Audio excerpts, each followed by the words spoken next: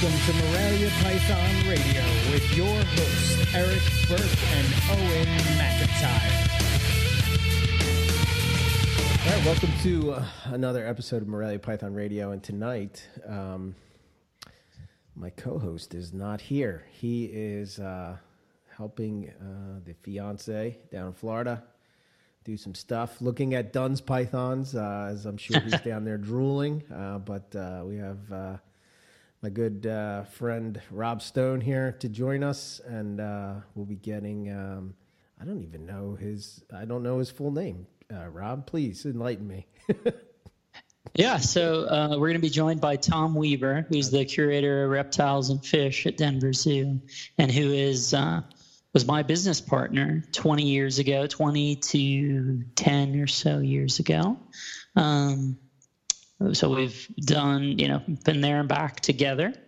And he's a great friend of mine, and this will be the first time having him on the podcast. Interestingly, I think this is the first time that it's you and I together.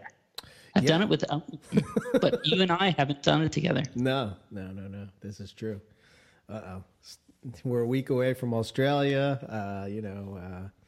Podcast is Owenless, right? And not what's going on. I don't know. What's going on, man? I have a question for you before we get into it, but I just wanted to say I'm a little nervous because I have females that may be dropping eggs the day I leave. So I might be calling in some favors. It should be right to the wire, man. It's got me a little nervous, but we'll be okay. So. Yeah, totally, man. I mean, well, heck, the good news, right, is that Owen's, he's not super close, but he'll be around, and then Matt is much closer, and he definitely knows his way around some pythons and eggs. And even then, that's just sort of a fallback, right? I think you're going to do MI. Ideally, you'll do MI with those snakes anyway, right? Well, this goes to another point to carpet pythons, in my opinion. But you can even have clutches being laid and not be there, and still not really worry too much. But us as Morelia people, we're a little bit of control freaks, and sure. And I'm you want to leave them, but you want to know that it's fine. Yes. At the same time. Yes, I want to know that she's on them. And I don't know if Dory is up to that challenge quite yet, but we'll see. Right. With the travel time and stuff, it's we go dark for a little bit. It will be that's when it's going to be in LA or whatever. Yeah, and it's like you're scrambling to see if there's show me a picture of what it looks like. Yeah. So eggs should be laid on 3/18, which is the day we leave. Luckily, my flight is at 4:00, so usually they're laying eggs early in the morning. But woohoo! Well, yeah. I mean, that sounds pretty good, man. We'll see. It'll be okay either way. It'll definitely be, an exciting story, another twist, and it is always that sort of stuff that makes those babies that much more special. Yeah. Special place in your heart. Yeah, absolutely. So that's cool. And I got my diamond pythons breeding. Man, they breed like, oh my God, there's no tomorrow, man. I gave them a meal, warmed them up. First 70-degree day since October was today here. So here in Pennsylvania. But they locked up. They were locked up for like 12 hours. Holy shit, man. So that's awesome. Yeah, we've had our own little kick of warmth here too. It's been strange, and then it's I don't know. Here that just means it's going to be warm for some period of time, and even though it'll say the 10-day shows in the 60s or whatever, it could change to show snow tomorrow, and I wouldn't be all that surprised. But it has been warm here too. I'm not. It's definitely a fake spring. We'll definitely get more snow, but it's a question of when. Gotcha. So. Gives you a little tease and then smacks you in the face again. All right, fair enough. But we did the show with Garrett, and we talked about localities, and we got a lot of positive. Actually, it was a lot of positive feedback. But localities and bloodlines and whatnot. What were your thoughts on the whole idea? Yeah, so I enjoyed the show. I mean, it's interesting. And OMAC came ready to play, which was great. I don't know if it was because it was something other than, slightly outside the norm or applying outside the norm to carpets or what, or if it was just going to see. Yeah, he's a retic rider. Maybe it was going down to Florida to see his gal. I don't know what, but he was ready to play, man. So that was great. Yeah. That was super exciting. Substantively, I thought, a ton of good stuff there. It raises these questions of whether the perpetual questions right around inbreeding, and whether it's line breeding within localities, or if we just don't have that many, founder animals.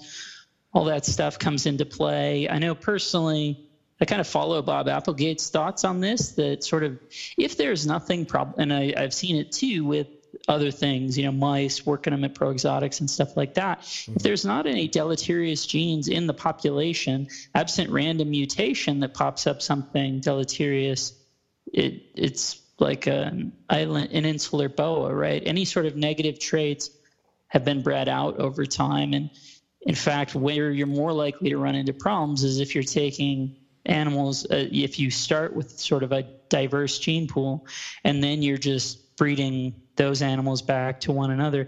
Any deleterious genes haven't necessarily been bred out. You're kind of recombine them by putting together the artificial captive population. Whereas if you're talking about locality retics that are legitimately from a single cave, like Garrett was talking about, mm-hmm. right? Those things have been bred for X number of years, presumably if we're talking about something with a refined look, a particular look, whether it's gray bands or retics in a particular cave on some tiny island or whatever it is, we're talking thousands or tens of thousands of years of that population being winnowed down to only those animals that do well. And you can actually, I forget what the exact species. It was a North American colubrid, a Pantherophis something, a black rat snake, something like that, right, that had been line bred for 30 generations of just siblings bred to one another for 30 generations.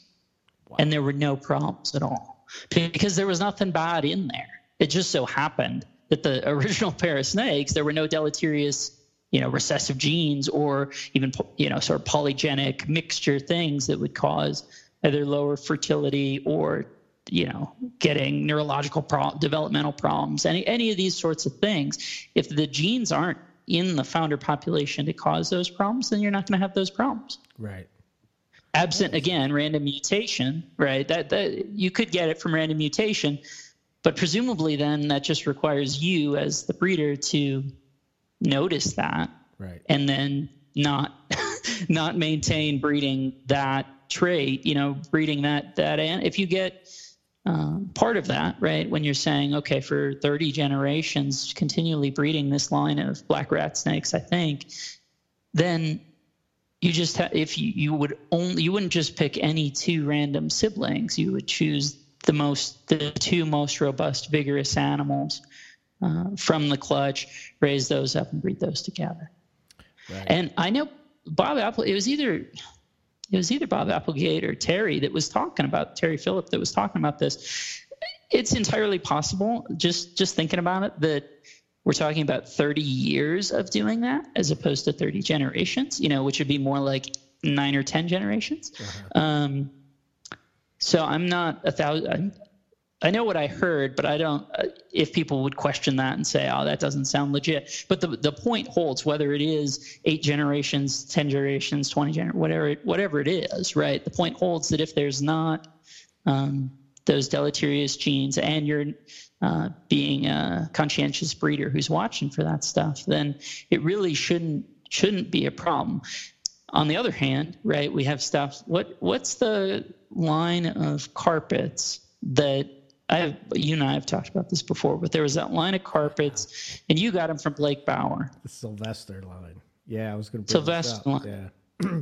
Right. So this is the opposite situation to my mind or impression, is that I understand we want as many lines as possible, and it's always we got to keep the bloodlines around and all this stuff. And believe me, that's much of the appeal, at least to me, of chondros, right? Is the story, is the narrative associated with it, saying, I have a snake that's 7 generations removed from having been a resident of the National Zoo or Philly Zoo or whatever. That's part of the appeal, right, to me, of those snakes. So I totally get the appeal and saying, oh, we need Sylvester-line carpets. Well, one thing that was notable, right, is that Blake said, oh, yeah, I produced that litter that you got some out of.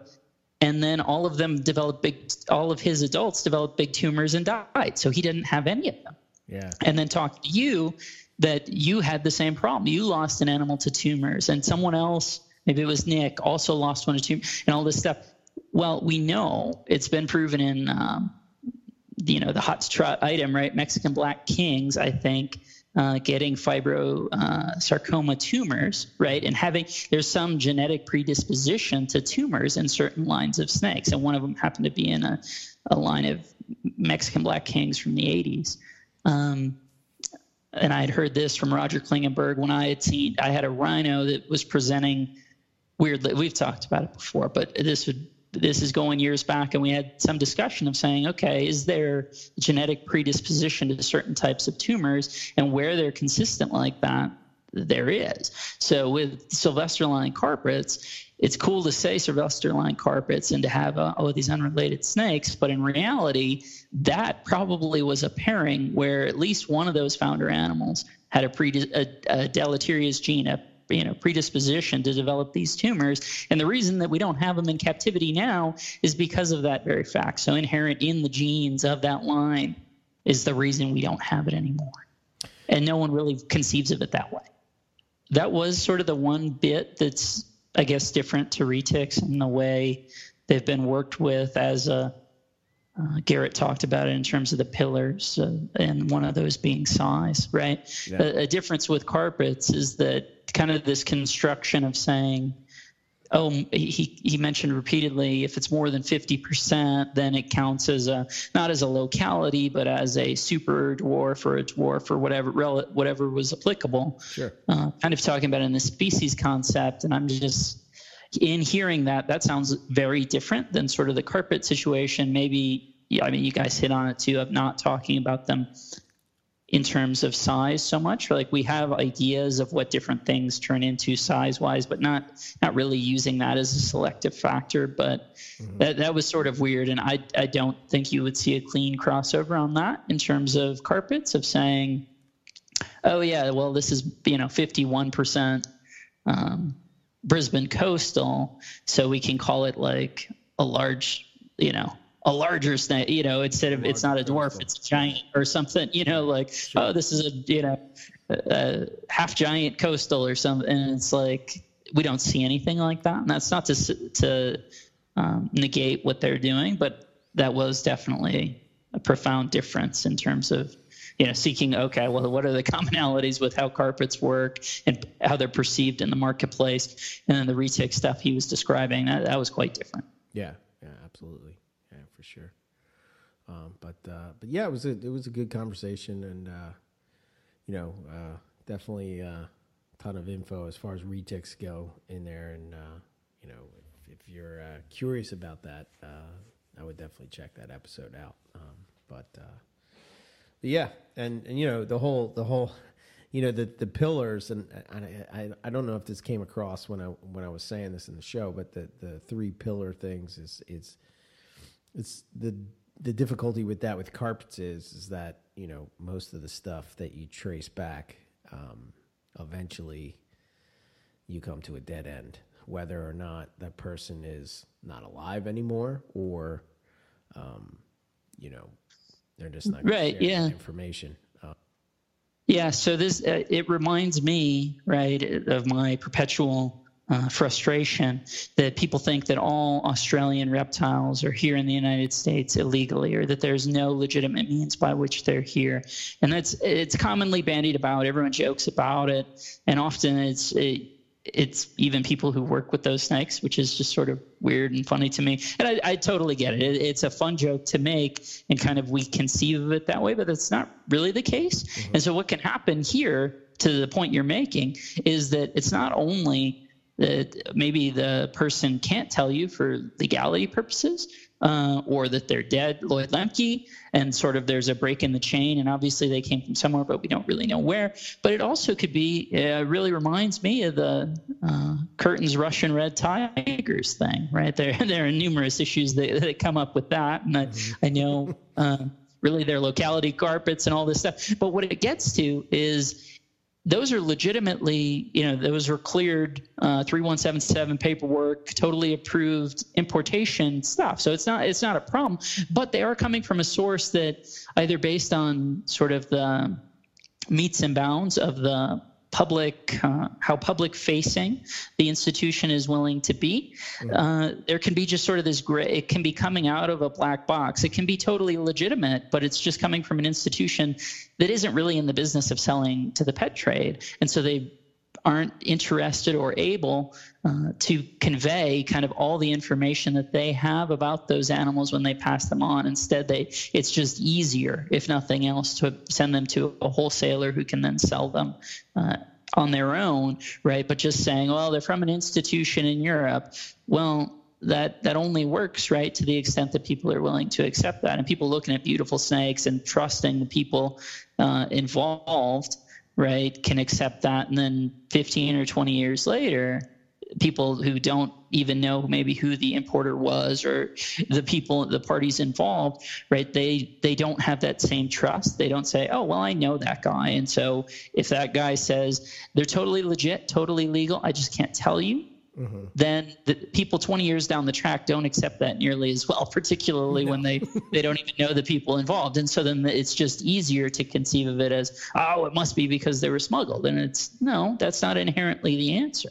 Right. And those Russian red tigers is a great example of that, where it's like, okay, I think, 100% those were imported legally. So there you go. There's an Australian snake that's in the United States, captive, pet trade, 100% legitimately. And that's obviously in addition to the albino olive pythons, albino Darwins, rough scale. There are a ton of examples where that's the case. So it sort of drives me nuts when people are like, oh, it's an Australian thing, it must be illegal. Right. And that in a weird way, and maybe it is just from sort of perception, I feel like we get that more amongst keepers in the U.S. even than, your Australian listeners reaching out and saying, oh, well, you guys can't have those. There are a few exceptions that I know, some of the Aussie folks that I know, sort of a hot button issue. Oh, well, we're talking about that species, I know Scott's always good for, Scott's good for a few of those where he'll say, those weren't even described as a species until things were long closed and have never been legally shipped out. That's fine, but there are plenty of other things, and there are certainly things that have come over illegally, 100%. I know that. I'm not naive. But the notion to try and make a blanket statement that every Australian reptile that we're working with in the United States is descended 100% from illegal or smuggled animals is patently false. That is, just by giving a single example, right, I negate that statement, and I can do it with a dozen different things. Sure. My Darwins have CITES paperwork. So, right. Yeah. There you go. I mean, I actually have the same paperwork, right? Yeah, totally. It's like, well, I know it's not, you can't make that as a blanket 100% statement because here's a single exception. And by making a blanket statement, you're necessarily, defeatable with a single exception. Yeah, absolutely. Sure. I think I mentioned in there, so what, you're curator of reptiles and fish, right, at this point? I'm calling it curator of ectotherms. Ooh. I changed that title since my boss retired to ectotherms. So yeah, I'm over reptiles, amphibians, fish, invertebrates, and a few mammals. And it's kind of a new trend in zoos to that title, the curator of ectotherms, and it confuses people and they don't know what you're talking about. But when you explain it to them, right, they understand it. Okay. So is like the setup there, like, is it, I forget what they call it, to where like they'll have an exhibit from a specific area where it's a mix of different types of species rather than just like a reptile building or a mammal building or something like that? Well, our building is it's called Tropical Discovery, and it's basically a exhibit to represent the tropics. Okay. So a lot of my collection. I mean, I do have some stuff that are not from the tropics, but it's basically was built in the 90s, and it's a rainforest / aquarium, and it's very much it was at the time when like we built our exhibit, and then like Henry Dorley Zoo in Omaha built this exhibit at the same time, but it's more collection oriented. It's if you get back into the evolution of zoos, you have like they spawned from museum collections. So you have like species after species after species. Right.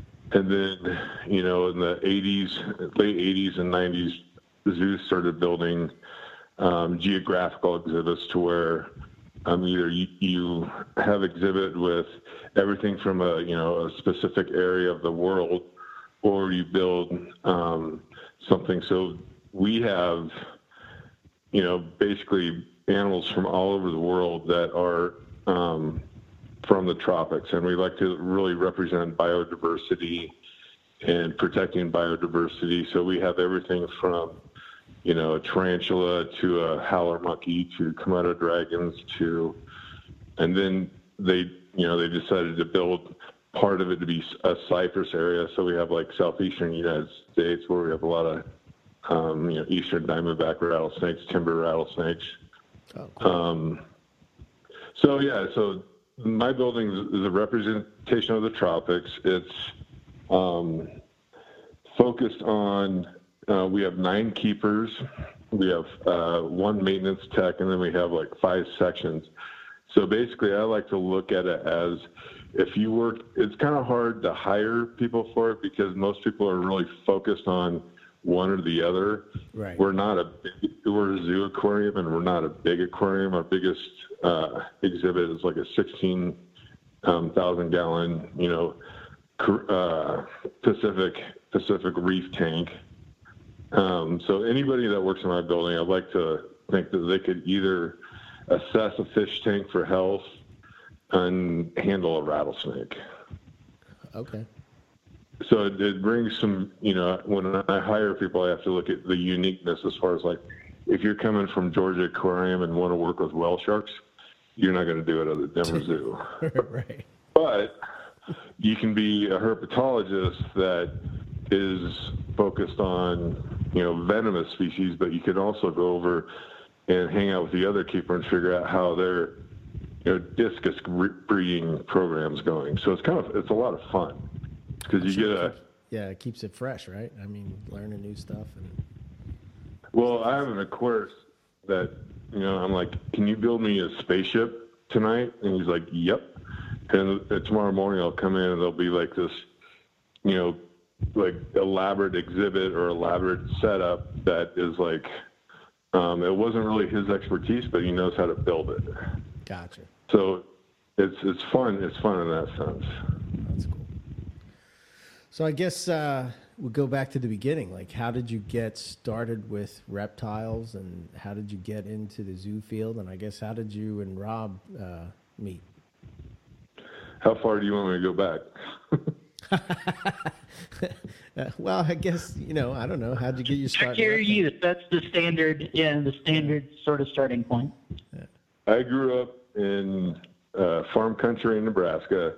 Okay. Hunting and fishing, loving the wildlife. I went to school at Northern Colorado, and I started out, I had, I guess I can say this, I had 3 careers in mind. I was either going to be a fireman, a zookeeper, or a heavy metal lead guitar player.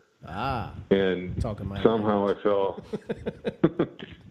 Well, I started out, I graduated from college. Well, I went to college and I was in the business school, and that wasn't working. and I switched over to the biology department, and then I started really loving biology, and obviously my grades got a lot better because of my interest. And I got a bachelor's degree in like field biology. When I graduated, I went to southern Mexico.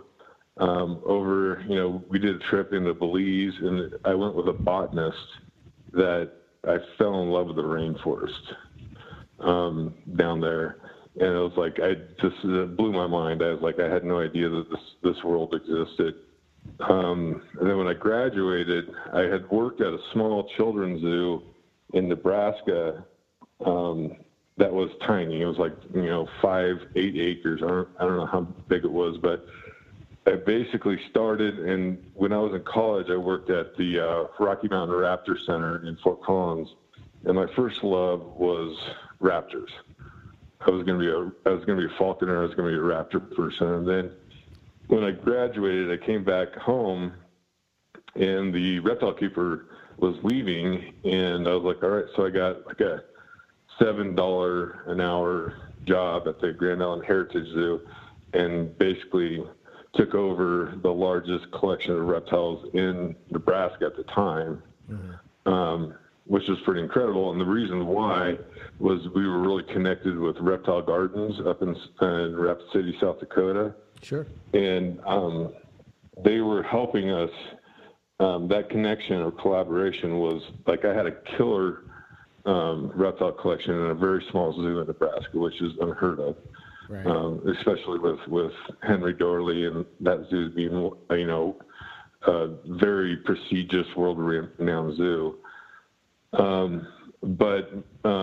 I started there. The reptile keeper was leaving, and he mentored me into the program there. And at a small zoo in Nebraska, I had cobras. I had, South American rattlesnakes. I had a lot of really cool stuff, and I would go up to Reptile Gardens every 4 or 5 times a year and train and swap back animals and bring back stuff. If I bred stuff, I'd take it up there and everything. And I didn't know what I was doing. I was young. I was right out of college, and it's like here's a collection of really hot snakes, and you're in your 20s, and here you go. And I went up to Reptile Gardens and would do training, and basically on crocodilian and venomous handling and stuff like that. But like the first time I went up there, I called it Reptile Boot Camp, because it was like the first day I was walking around with Don Middow, who was like my first mentor.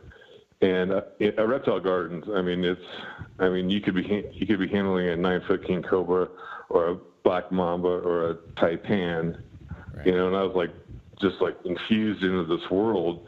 And I was like, the first day I was walking around and I was touching everything. I was like putting my hands on lids. I was like opening doors, and like I went to go pick up this common boa constrictor, and Don like slapped my hand. He goes, you don't know that animal. You don't know what type, you don't know the potential of that animal. And he goes, you can't just walk around and do that. And so he basically made me stand in the corner of the building with my hands in my pockets. Oh shit. Okay.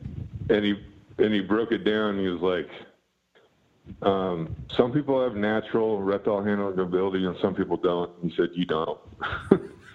And he said, he goes, you're going to have to learn it. And it was crushing to my ego. Sure. But that's how I learned. I mean, when you talk about working around really, hot elapids and vipers and stuff, I was like, okay, I have to really listen to this guy. And he was a total, like, herp nerd. I mean, I would stay in his trailer on Reptile Gardens, and like I wanted to take a shower, and we have to pull a snapping turtle out of the bathtub. Okay. And this guy like lived and breathed reptiles. Right. And it was uncomfortable, and it was like I'm not sure I'm into this, but it really taught me, the basics of learning learning reptiles' language and learning how to be around them and like throw out your anthropomorphic views. Right. And like, don't think like a human, think like that animal. If that animal, like I say today when I'm training keepers and stuff, I was like, if that animal doesn't strike out and try and bite you when you open the enclosure, there might be something wrong with the animal, because that's a natural behavior for that animal, because that animal knows when you're opening that door, potentially it's going to get fed.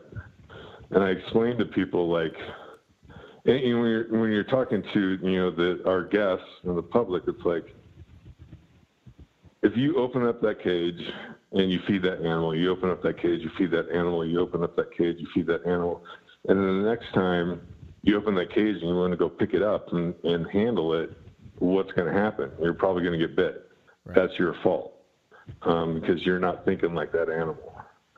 So I worked at Reptile Gardens for quite a while, back and forth, had a collection in Nebraska that I was just learning. And then I met my late wife, Erica, and she came from Florida. And there was an opening up at Lowry Park Zoo in Tampa. And I was like, Florida? Hell yeah. I mean, I'm from Nebraska, and it's like reptiles in Florida is like a dream come true. Right. And so I went up there, got a keeper job, and that was a reptile and aquatics department also, but it was mostly native stuff, okay, except for like Komodo dragons. Learned a lot about aquatics up there and had some good crocodilian experience, and just enjoyed Florida for its herping, availability. I mean, you can, like, I was catching yellow rat snakes and stuff in my patio, and it was like, I came home one day and my wife was like, come see what I got. And I was like, what is it? And she had like a 3-foot alligator in a dog crate in the garage. I was like, how is this happening? She goes, it was running across our backyard. So she was a zookeeper also, so she knew how to handle animals. But right. Worked in Florida, exposed to everything down there, both in herpetology and herpiculture. Did Daytona, went to Daytona every year. And Rob, when I moved back to Colorado, Rob and I had that connection where we would go down. I don't know how many shows did we do down there with our private collection. We'd go down probably there. Like 4 or 5, yeah, something. Yeah, and we go down there and hang out with, all the herpers down there. And then we decided that I wanted to get back closer to home. There's a keeper position open at the Denver Zoo, which going from, I had worked my way up to assistant curator at Lowry, and zoos are across the board. There's many, it's just kind of like the private sector. It's multifaceted. There's good people, there's bad people, there's good zoos, and there's bad zoos. And when you look at like where I'm working at now at the Denver Zoo, is an AZA, American Zoological Association accredited zoo that has a ton of standards. We get accredited every 5 years. And Lowry Park was accredited also. But when you work, so I've worked at a small zoo, a medium zoo, and a large zoo, or a close to large zoo, which I'm at Denver now. And you see, the more stuff that goes on, it's like, how professional is your, facility? Are you, like when AZA comes through every 5 years, it's like, I want to see your finances. I want to see your animal welfare projects. I want to see your enrichment training projects and stuff like that. So it's, basically, I've worked up all the way up to a big zoo that has a lot of oversight to what we do with our animals. And not only that, but just I've been zookeeping and curating for over 22 years now. And it's like, to see the evolution of that and where I work at now, not only with how we take care of our animals, but also the conservation, messaging we're doing, like right now we're developing a strategic plan on where we want to be in the next 5 years. and it's a lot more work to be able to be like, we're really looking at like, we're doing animal welfare assessments, and we have a whole program that we're doing now to where we look at, okay, I have this gaboon viper in this enclosure and it doesn't move. And, I think you could refer to it as like captive stagnicity. Okay. And, when I'm talking with our director of animal welfare, and they're like, well, you need to enrich it. You need to like give it stuff to move around and make choices, and give it choices to be able to do what it wants. And I'm like, well, that gaboon viper in the wild, studies have been done that animal will sit by a prey trail for a month, and it will drink water off its back. And if there's no prey coming by, it'll move to another place and it will sit. And I'm like, that's, we have to take that into consideration with our animal welfare and the natural history of the animal, that, I joke, never do this, never say this to an animal behavioralist, but okay. I joke that some of our animals thrive from our benign neglect. And don't ever say that to a behavioralist because they don't understand it, but it's a herpetological joke. Right. To where, if you got something going on, if you got a breeding program going on, and you're, like I have Atheris ceratophora, okay, the African bush viper. It eats once a month. Right. And if you feed it more than that, it's probably gonna die from fatty liver. And it's like, this is where we're at with zoos, is like, this is a big hot topic amongst zoos of developing their animal welfare assessments. And it's like, you know what?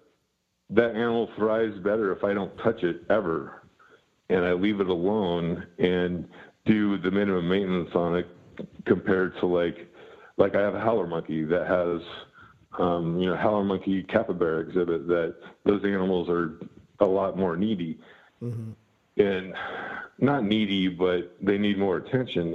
And when you work in zoos, you compare, like if you work with great apes, that is an entirely different deal. That is very emotional for the keepers. It's very, they have to be aware of what's going on with their animals, and they develop like personal relationships, which we do too as herpetologists or archaeologists, but it's a different style. And you have to also look at, if I'm an elephant keeper, I have 5 animals that are 12,000 pounds each. And one of my staff, in my building, I have over 300 species, maybe 2,000 specimens. Oh, wow. So it's a completely different type of style of keeping, mm-hmm, to where, it's like the joke at the zoo is all the herpetologists always use Latin names, and they think they're smart. And it's like, well, that little brown frog has 15 different common names for it. Right.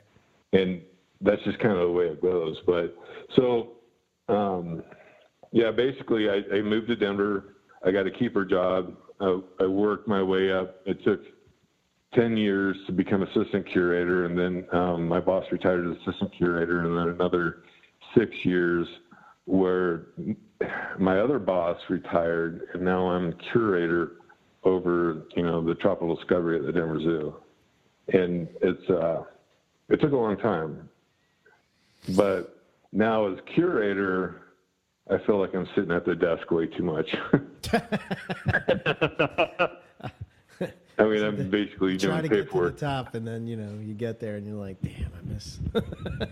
I can relate. Well, it's like, I'll go down into procedures, and I'm like, if somebody's tubing up a snake or something, I'm like, I feel like I want to take over. I want to like jump in there and go, let me do this, And I mean, but for my job now as being curator, I'm more overseeing like the big picture. It's like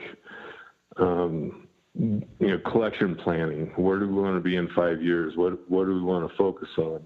What are we good at? We're a small aquarium. We're not going to be doing big sharks. We're not going to be having like Georgia Aquarium whale sharks. here. But what can we do here? So we kind of look at it as we are a big variety. And like what I was saying with the museum model is we're more species. Like you look at one window, jewel exhibit. But if you go to like Henry Dorley, their jungle is more immersive. And they don't have the museum type, collection that you can go. If you're a herpetologist and you come to the Denver Zoo, you can walk through and go, that's a really good collection. But if you go to Omaha, it's like same type thing, but you may get buzzed by a flying fox in the jungle. Gotcha. And it's like it's more immersive. So that there's a lot of different types of ways you can do it. I enjoy ours because I think of the Denver Zoo. Being in Denver, we pride ourselves on our venomous snake collection, thanks to Bushmaster Reptiles and Cameron. Okay. And doing really smaller exhibits and like doing them really cool, and like trying to do multi-species exhibits and Rob, you haven't seen this yet, but I bought it's a Halloween gag. And it's a lightning storm thing for Halloween that you put like on your front patio. Sure, yeah. And we have a exhibit with where they got Mexican dumpy tree frogs and plica, the South American tree dwellers in it. And like three times a day, the lights shut off. It starts to rain, and you get this. We put these big speakers on it, and it has a rainstorm that comes through, like what would happen in the rainforest. Oh, cool. And it turned out really cool. I'm real proud of it. Awesome. But yeah, so like Rob and I had High Plains herpetoculture, and I was very much into herpetoculture growing up, and especially being in Florida with all the reptile shows and everything. And I still am, but my career focused me more into the zoological field, which is more conservation oriented.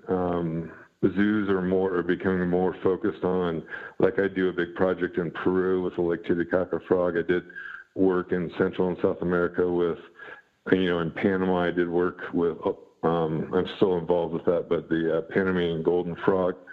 My career kind of focused me towards amphibians for some reason.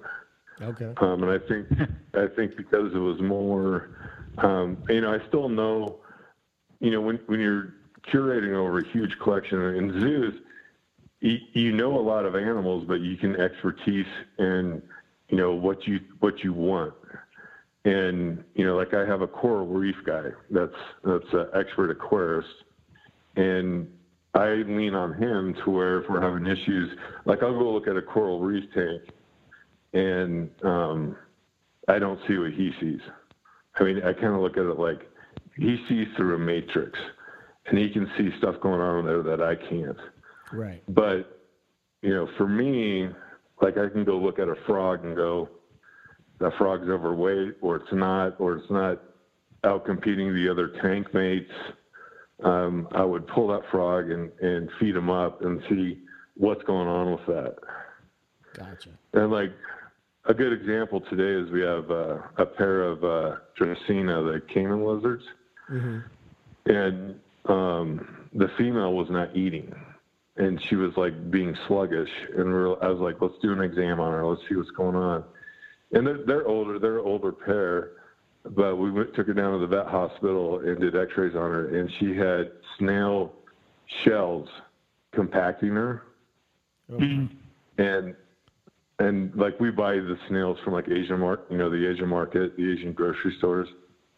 And I was like, there you go. Good job. The keeper was like, something's going on. We should probably do an exam on her, see what's going on. And for some reason, she's eating the shells, which they usually don't. Okay. But go ahead. No, you're good, man. Yeah. so we gave her an enema, cleaned most of it out, and I was like, well, the fact that she's not digesting that or she's eating those shells is concerning to me because we've had them, I don't know, you remember when we got them, Rob, it's been 8 years. Mm-hmm. And it's like something's going on. You know, I don't know what it is. You know, in a lot of sense, especially with fish, it's like sometimes you don't know what's going on, and sometimes you fix it and you don't know what was going on and you don't know how you fixed it. Right. You know? Huh.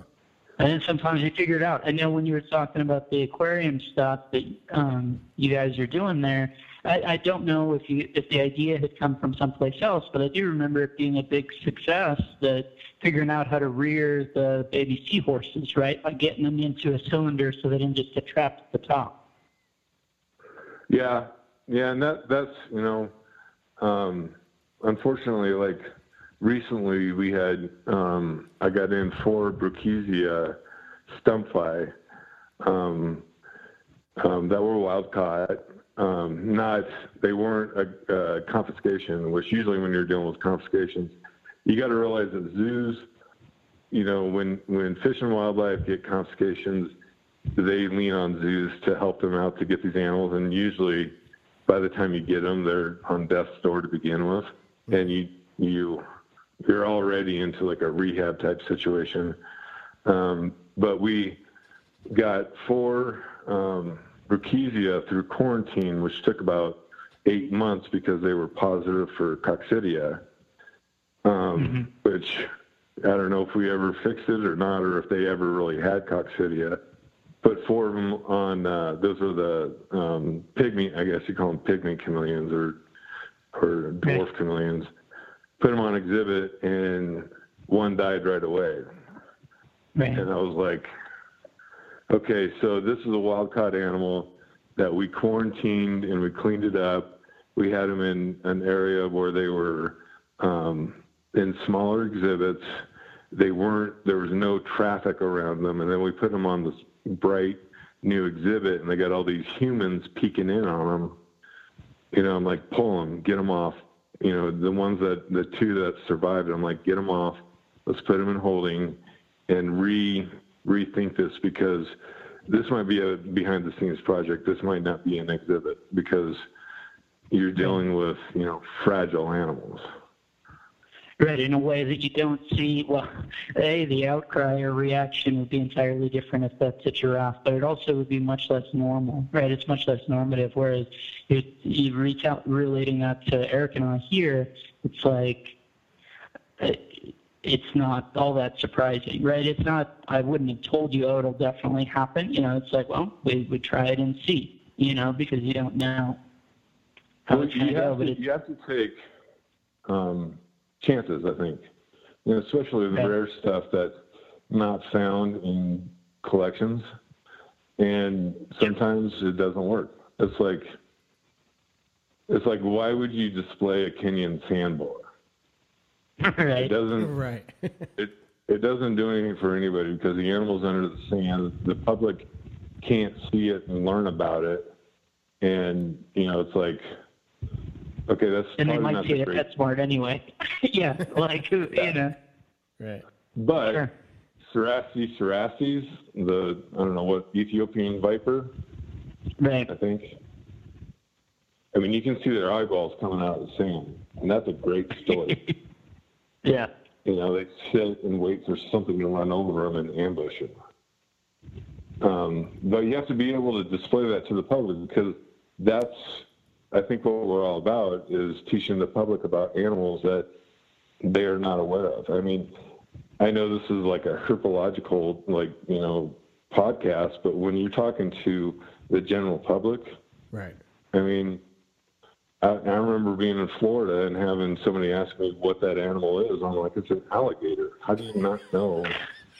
Living in Florida, how do you not know that's an alligator? So that's what you're dealing with. And you're also like I had somebody come through and they're like, so do your animals survive the winter? Oh, wow. And I'm like, I mean, this is a zoo general thing. I'm like, what do you mean? I don't necessarily understand your question. He goes, like, do some of your birds die off because it's too cold? I'm like, no. No, I don't know where to start that conversation with you because they have no idea what it takes to take care of animals. Yeah. I can Totally. I can relate to that in public.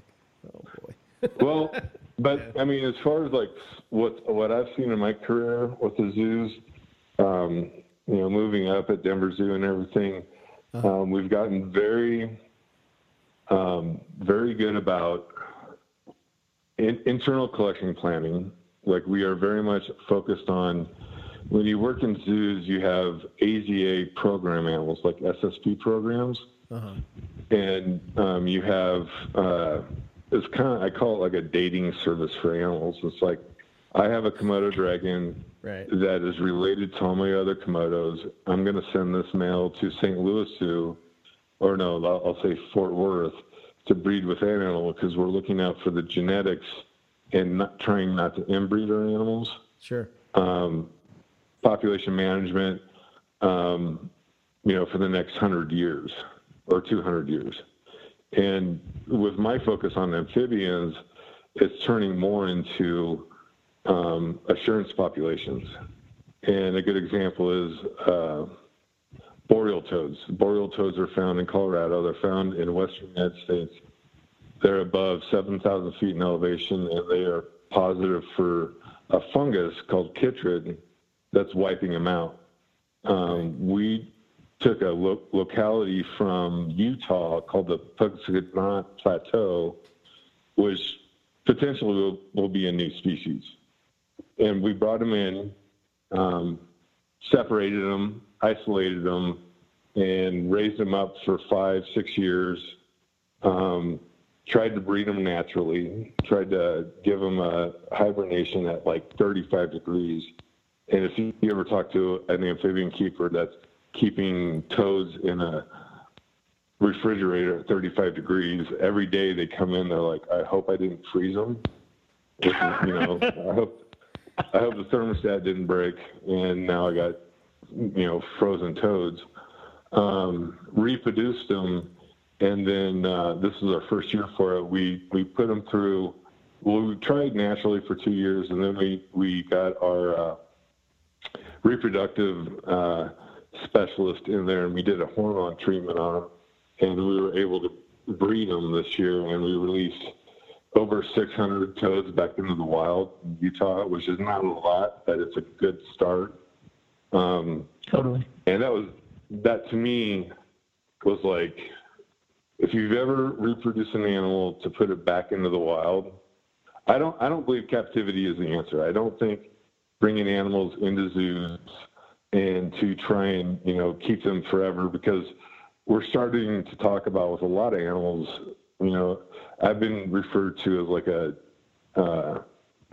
extinction biologist, because like we're dealing with species, especially with my work in Panama, and there's a lot of high priority programs that it's like we can't. There's no way if zoos and aquariums and botanical gardens did everything they could to help save with the amphibian crisis, we could probably save 1% to 2% of 6,000 species that are basically going into decline, except for like a bullfrog. Bullfrogs will take over the world. Bullfrogs to be able to, and cockroaches and coyotes. Mm-hmm. Rob and I know each other pretty good. It's definitely like, this isn't the answer. So zoos are kind of moving towards, we really need to be supporting infrastructure in developing countries that don't have it.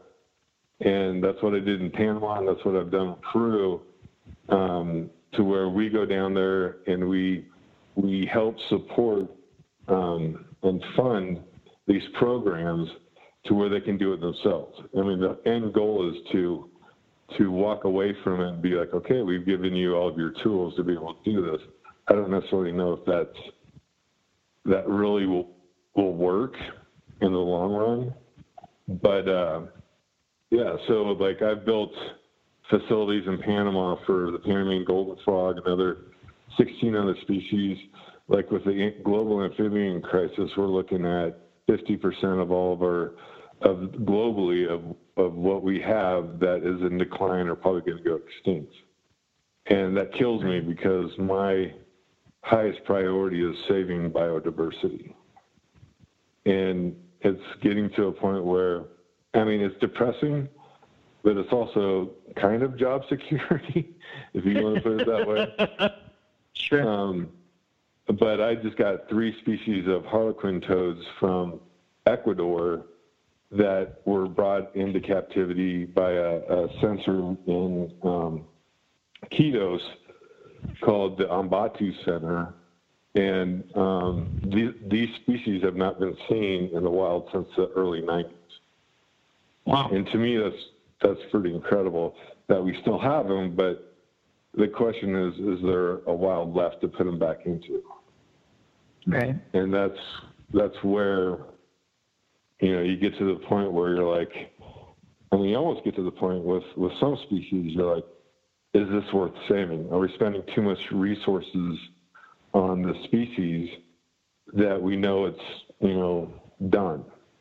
Wyoming toad's a good example. Wyoming toad is found in 2 ponds, and it's positive for the fungus. And we had a collaboration with AZA and Fish and Wildlife that we were going to work on the species for a decade. And if we don't see, you know, recruitment and whether or not these toads are going to become, you know, evolutionary, going to work out the resistance to this fungus, do we continue going, or do we stop and go to another species that's you know, more critically endangered? Right. So those are the potential to keep moving forward. Yeah, I'm with you. And I mean, like the Mississippi gopher frog is a good example that probably have, I don't know, 200 animals in the wild, and it's found in a pond in a, you know, suburb. And it's like, right. What do you do? So we're always questioning that. We're always talking about that. We're always like discussing on, you know, what do we save and what we don't save. And it's hard to say no. And like my boss, Rick Effner, told me this species, he did a lot of work in Madagascar with freshwater fish. And, you know, his theory was like, we're not going to lose the species on my watch. As long as I'm alive, I'm going to focus on the species. You know, but like with that situation in Madagascar, you have a lot of introduced species that are wiping out, you know, freshwater rainbow fish. And you'll get like a, you know, Asian snakehead population going into a lake. Everything is going to be gone. It's like Lake Titicaca frog that I work with in Peru. They've introduced rainbow trout to every lake I've been in has rainbow trout in the high Andes. Oh. And it's like, which is crazy. You know, how do you manage that? But then do you when do you make the decision where, yeah, I'm going to walk away from this. I'm going to go work on another species. That's really a hard decision to make. Totally. Well, let's take one step back to talk about stuff, you and I getting together and that stuff, and then we'll jump into some other projects and things, and then maybe even give people a crash course on keeping some frogs and stuff. I know that's not something that we really done on the podcast. So my recollection is that you and I first met at the Colorado Dart Frog Club meeting at Brooke Bernson's house in 2000 or 2001. Mm-hmm. Yeah, right? Well, when I was in Florida, we had two good friends of mine that were zookeepers also. We had our director of horticulture that had the first tropical, is in Hillsborough County, which is in Tampa, the first fish farm. for tropical fish. And now a majority of captive bred tropical fish come from the county of Hillsborough. And it was empty and it was overgrown with plants. And I started a company called Herp Concepts with a couple buddies, and we didn't know what we were doing. We were zookeepers, and we were trying to, breed stuff at this facility in the swamps, and it was a lot of fun. But when I decided to come back to Denver, I met you, Rob, and we really cleaned together.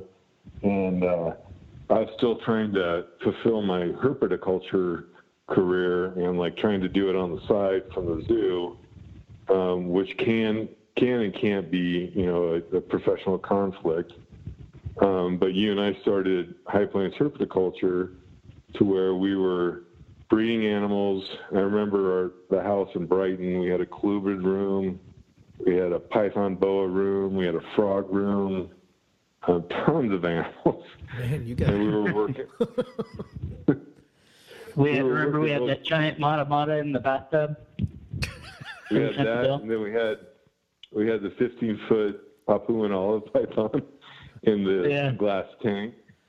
The first flag. Oh, is that? Well, yeah. Well, I don't know if you've ever worked with Papuan olives. They're extremely strong. Yeah.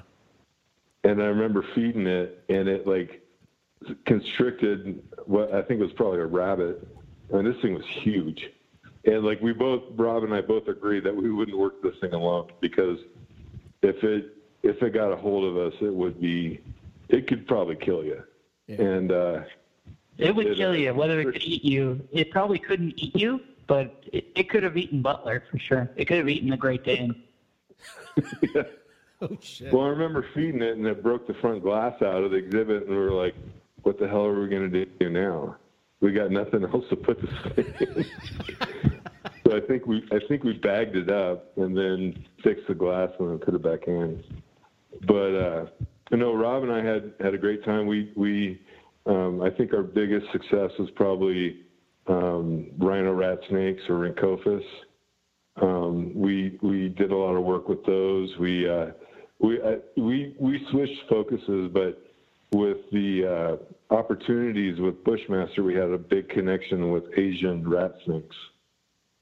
And so we were working with, we did a lot of work with Mandarin rat snakes, and then we moved on to different scrub pythons. It was a really good resource because Cameron's a really good friend, and Cameron at Bushmaster is, as far as I'm concerned, he's a good friend of mine, and he's 45 minutes away. But like working with zoos and Cameron, right? With zoos, you don't have to worry about any legal aspects. I mean, you're on the up and up with working with Cameron, and like as an AZA zoo, for me to get to buy an animal if I wanted to donate an animal from my private collection at home, right? I would have to have a site inspection, an AZA questionnaire, and like zoos have gotten really strict with making sure who they're dealing with is not going to I don't want to go buy from this person and then have them get busted for smuggling something, and then that reflects, because we're public institutions. Sure. And we have to be very careful who we work with, and it creates a lot of bureaucracy, a lot more work. But I think it's good because we are, doing our due diligence to make sure we're dealing with ethical, private, breeders. And I'm all about the herpetoculture. I'm all about everything I've learned, everything advances I think that are happening. I mean, zoos are doing a really good job, but the private sector, is very much, in comparison, doing more in a lot of sense. Mainly because they have a little more freedom, but there's a lot of good biologists out there that are private herpetoculturists that like Rob's a good example of I'll be talking to him about something that we're doing at the zoo, and he'll say something, and I was like, oh, I didn't think about that. So I still pride myself in that. But like when I first started the Denver Zoo, it really became, in herpetoculture, it came more about color morphs, the ball python trend, corn snake, all that stuff. And like my old school PhD boss was like, that's not what we're about. We don't need to breed color morphs. We need to breed rare species. And he goes, and he was very much against the breeding of, different color morphs and locality and stuff like that. And I was like, well, we're doing the same thing.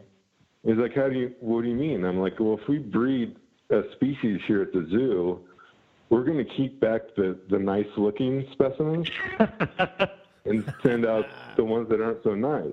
Right. And it's kind of like, we're not doing it as fast as herpetoculture is, but we are doing it.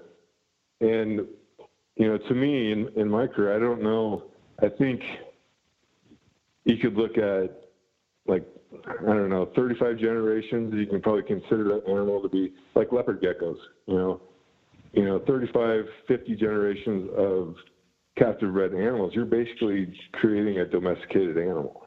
Right. Right.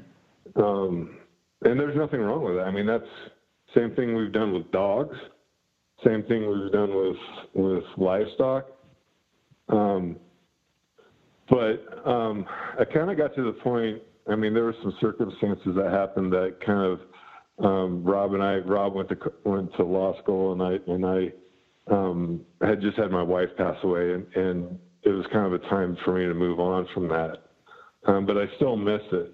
But zookeeping all day long and then coming home and spending an hour and a half on animals and then spending your whole weekend shipping animals was a lot. That's why Rob would come up to our house 4 times a week and take care of animals for me, and it was but it was fun. It was a lot of fun. We got to meet a lot of great people. Rob's continued on with High Plains herpetoculture. I've moved up at the zoo, and I don't know. It was just a good time in my life. It was. I remember all the trips we took down to Daytona, and went out and partied crazy and hung out with it. It's like any other conferences. The show is the show, but when you get out and start hanging out with people and talking to them, that's when the real business happens. Sure. It's the same in zoos. That's cool. So you guys were in the, I guess, would you call it the heyday of herpetoculture? The early 2000s were kind of that's when things were really starting to go, right? We saw some crazy stuff, and I know Keith, who went on the trip with us, and I'm half telling Tom, because actually Keith and I went out to the zoo before we'd gone on the trip. Right. Keith was at Daytona that same year when we had the hurricane, and you and I were running around the motel and feeling the window as it was blowing in and all that stuff. He was down at the regular hotel. He's fancy staying at the regular hotel. It was Hurricane Charlie, wasn't it? Yeah. Mm-hmm. That was so weird, just the whole bit. What were the people at the show? Yeah. There was definitely people, but the best thing about it was Florida Division of Wildlife was not there. Okay. Wow. Those were the days when you would get one table from some guy from South America with everything that wasn't legal. That was brought in, and he was sold out by the first 2 hours of the show. Oh wow! I forget what there was. Yeah, and I say I forget as though it was one instance, but it was sort of every year. Yeah, there would be a guy who would come with, whether it be frogs or some sort of lizard or something, and certainly there was sort of the Asian vendors with Australian stuff. But this was what you're talking about. There was something where it was like, wow, this is some South American frog. Maybe it was caiman lizards before that became more of a thing, and that in that vein, right, where it was just like, what? I've literally never seen this species ever offered for sale in the U.S., and this guy has 20 of them. They look mostly terrible, but this is your one shot to get that species, really. Well, the funniest time we had for me was you and I were at the table, and we were working with my friend Dustin, and he was from we both were from Colorado, and at that time you had to have your Florida permit on display on your table, and we didn't. And the officer came over and was like, "Where's your permit?" And I was like, "Well, it's actually my friend's table, and he's native to Florida, and he has a permit, and he's over there on the other side of the show." So I went and grabbed him, and at that time they had to go out to his vehicle and look up his permit. And Dustin, who's a good friend of both of ours, he goes, "Can you help me with a joke?" And the guy's like, "Yeah." He goes, "When we go back to the table, tell them that everything's got to go. Everything's confiscated." And Rob and I were like, "What?" And it was like, "Everything's confiscated." He goes, "You guys are not legal." He goes, "I want all your animals." And I look over at Dustin, and he's smiling. Right. And I was like, "Nice joke." Because we shipped all the stuff out from Colorado. Right. Oh, shit. And it was like rhinos and mandarins and porphyria stuff and all. Yeah. No, 100%. I remember. Yeah. Yeah. Very cool.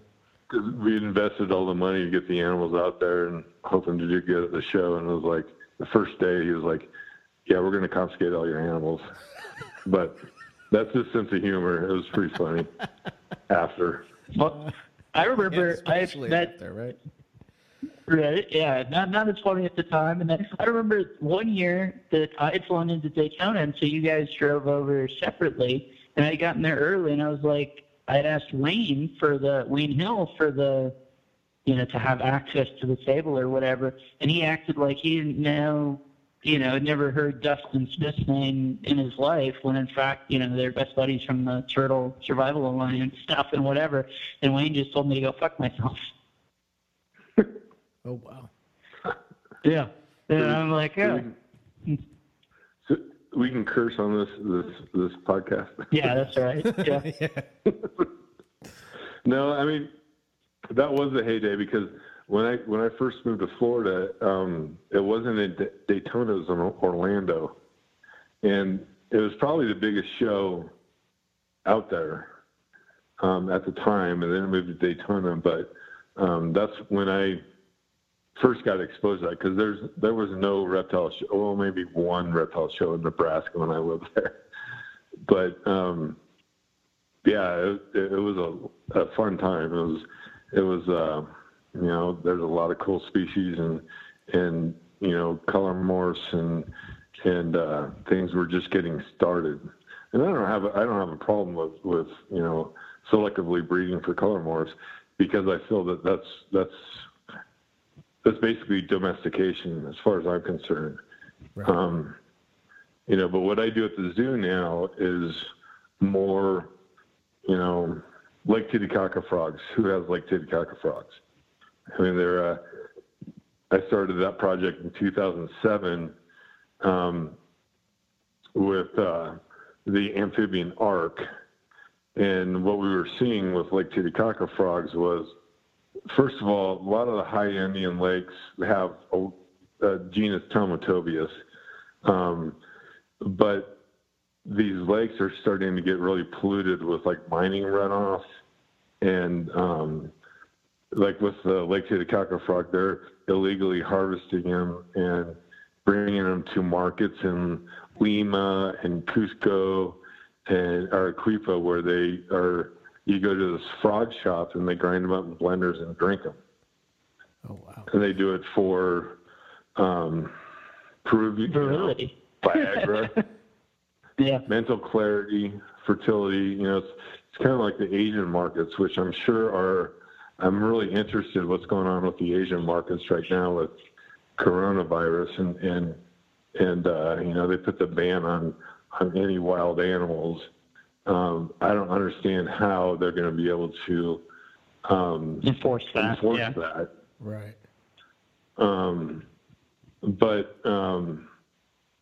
with the Lake Titicaca frog, it was like, well, what's going on down there? And I met Dr. Roberta Alias, who, the amphibian ARC hooked me up with, and there was confiscations of like 4,000 frogs going into these markets, like in one confiscation. Holy shit. And it's not really enforceable.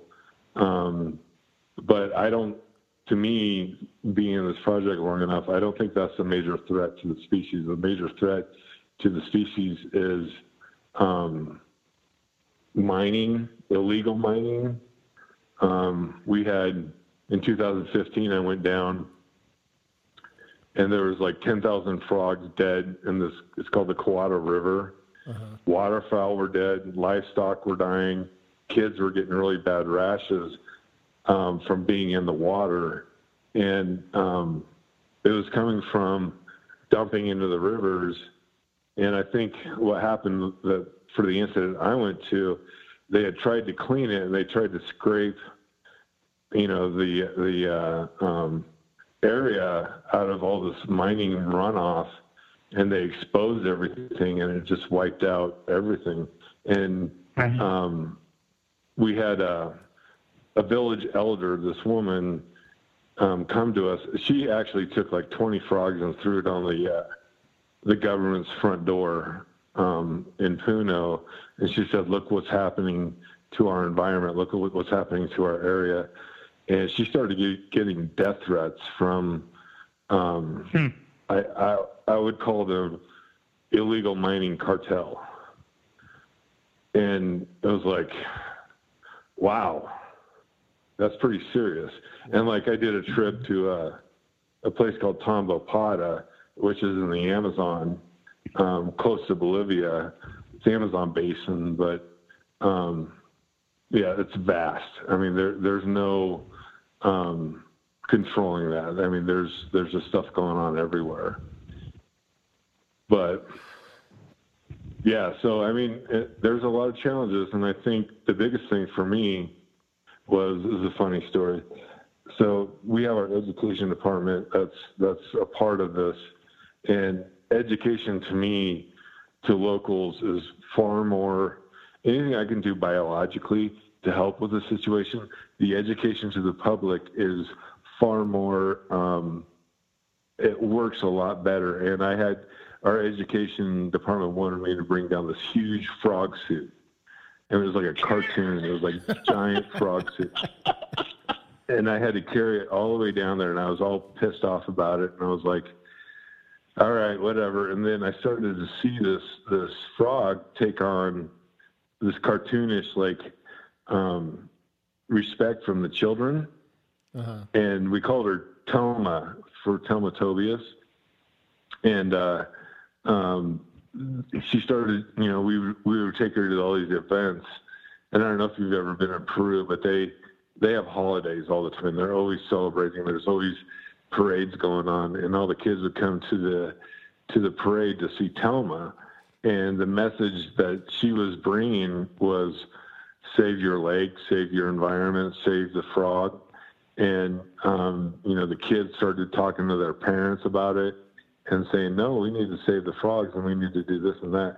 And it was an incredible experience to see how much impact that stupid frog suit that I had to carry all the way down there had an effect on it. Oh, shit. Wow. Wow, Tom, the casual, I don't know if you've ever been to Peru. Like, wow, okay, buddy. No, most people haven't been to Peru. I don't know if you've ever seen an Owen Pelly python, but... I mean, I don't know if you have, but... Yeah.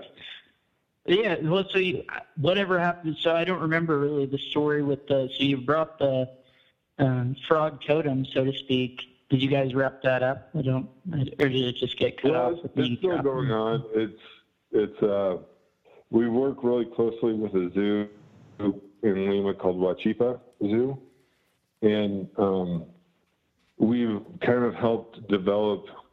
Zoos in I don't say third world countries, but developing countries don't have the full access of it's kind of like when you work in a zoo, are we entertaining people?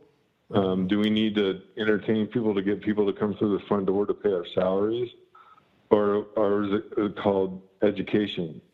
Are we educating people about animals? And it's really fun to watch the zoo in Peru develop a conservation program. And I mean, right now they're working with Lake Titicaca frogs. There's another frog species that we're working with up in a lake called Junin, which is above 14,000 feet in the high Andes. And they developed a breeding program for that animal. I went to, we have a research associate that's working in Peru at a place called Sabina Cocha, which is at like right about 16,000 feet. And I haven't been up there. I haven't done that. But they're working closely with this cat. It's called the Andean mountain cat, which is, you never see them. And we put up a bunch of camera traps up there, and we know they exist up there. But there's a frog species, there's a Telmatobius in that lake. But I'll tell you what, when you work up in the high Andes, it's like you got a week to 2 weeks where you're like, I've had a headache. So then, even coming from Colorado at, 5,000, 6,000 feet, it's like, I got to get down. I have to get out of this elevation because I can't breathe at night. It's tough work. Right. But the Sabina Cocha project, it's more of an archaeological project, but they're seeing a Telmatobius species in the lake. They've documented like all these species that live up there that coexist with the high elevation. It's pretty cool stuff. Wow. That's awesome. And is that any more just being so remote and difficult, is that stuff any more protected by that? Preston Sowell is his name. He's from Boulder. He's led this trip up there, but these trips up there, but it's mining. It's like trying to not fight mining. Even up there. Yeah. Right. Yeah. And there's fight the consequences associated with it. Yeah. And it's documenting certain things that you find that the government would be like, yeah, I think with Sabina Cocha, it came down to, this is a historical archaeological site for Inca or even pre-Inca. And right. that's basically the angle where the government will get in and be like, okay, yeah, this is historical to our people, to our native people, and we need to protect this. Gotcha. Right. But anyway, so yeah, through, I guess, my career, I've been intermixed with herpetoculture and, zoo herpetology, and it's I see both sides of it. I love going to reptile shows. I still, when I was younger, like I'd go to a reptile show and I'd like get anxiety before I'd walk in because I was getting exposed to, all these private breeders that have all these real cool animals. And then I went to the last show here in Denver, and I had the same feeling. I was like, oh, this is going to be cool. We're going to see all kinds of cool stuff. And it's still a lot of fun. And I respect, the private sector, and I think there's a lot of collaborations that can happen between zoos and the private sector. I think TSA is a really good example of where, we've worked really good with trying to help, that's a whole nother crisis, is the Asian turtle crisis. But we've really worked together with, zoos can't do it alone. And, right. The book that really influenced me was The Invisible Ark from the Barkers. Yes. Great. From Dave and Tracy. Yeah. And to me, it's like we keep reconfiguring in zoos what we can do to make the most impact. And I think these collaborations with the private sector are going to be the answer. And a good example is the frogs that we got from Ecuador with it's a company called Wakiri. Yeah. That they breed. So can you should explain that, Tom? This audience probably won't have a ton of exposure, and I know Eric won't have a ton of exposure, but it's this awesome concept of, we're talking about frogs that were unavailable even 5 years ago, and those that in the tiniest numbers. I mean, to me, it has a ton of crossover to our Australia stuff, right? With exactly what we were talking about before we called Tom, that like in terms of smuggled animals, that we're talking about like Lamani, right? I think that didn't they just offer some, or they're going to start to offer some or whatever? This is a frog that like maybe you would have seen in the 80s that were 100% guaranteed smuggled. No, and even then, like none of them were surviving their tiny numbers. And now they'll be legally available with funds going back to the country that they came from. It's like the perfect example of getting conservation funds associated with commercialization while simultaneously killing any impulse to smuggle animals. It's like the perfect example of this actually working. Oh, cool. Well, the big questions that arise, especially coming from the zoo, is like, so we're gonna support this effort, and I'm calling it biocommercialism. I don't know if that's the right term for it, but it's happening in Colombia. It's happening in Ecuador. It's happening in Costa Rica, to where some of these companies are going in and getting specimens and breeding them and then selling them, and even the Kaiser spotted newt, the newt from Iran, that Nereurus Kaiseri stuff. Yeah. Yeah, and I mean, conservation works in mysterious ways, and you can look at like what's it called, Ducks Unlimited. Ducks Unlimited is a hunting organization that supports conservation for waterfowl, and they have done so much. And you look at the Wild Turkey Foundation, you look at the Trout Foundation, the Elk Foundation. I think that's forever, right? Yeah, and that's well, you can't really say that because that's an introduced species from China, but I love pheasants so because I grew up in Nebraska. But like I always said, I mean, conservation works in mysterious ways, and the one thing I really do respect about the poison dart frog people is they really respect localities, and not mixing localities of species, and not making I'm not that is hybridizing is not that big a deal to me, because you're developing kind of a domesticated animal, but right. That's not the animal you're going to put back in the wild. Right. But yeah, I mean, but it really it's an actual example. I don't know that it had really crossed my mind as being so perfect a corollary, Eric, to what you talk about with if Australia opened up.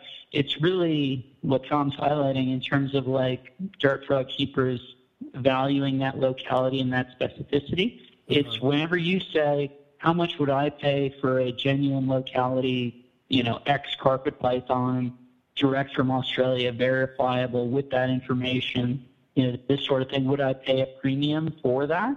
And the answer actually is borne out in the dart frog community as 1,000% yes. I mean, a huge premium on stuff to be able to nail it down to that lineage, and then having people really do great stuff with it from there, so it becomes totally established, instead of like a single pair of smuggled animals with a totally questionable backstory. I mean, we actually see it playing out in these frogs, and 100%, it's not. There's always some question, right, of if this was legit, would people care as much as they do when it's, sort of it gives the air of being illicit. And the frog stuff is an illustration that actually they will be super invested and will pay a premium and then carry it forward. It's not even, I think that was an initial question, right, Tom, is, well, they'll bring in these frogs, but they'll only do it for X period of time, and will people kind of carry those things forward, or will they only last so long as there are new imports of them coming from You might see it come full circle. You might come see it full circle to where, let's like back in the 70s when they were bringing in boa constrictors, it was a boa constrictor. Everything from taxonomy that I learned when I started has pretty much changed. I have to go look up Latin names now to be like, okay, what changed? Sure. It's not a Dendrobates anymore, or it's not a Morelia anymore, or it's not, it's different now. And everybody bred, like boa constrictors is a good example, is everybody bred boa constrictors with boa constrictors, but nobody knew what locality they were coming from. Right. If you're developing a assurance population to potentially release, sorry, I live off Colfax. I don't know if you know Colfax, but it's a busy part of the city. What was I saying?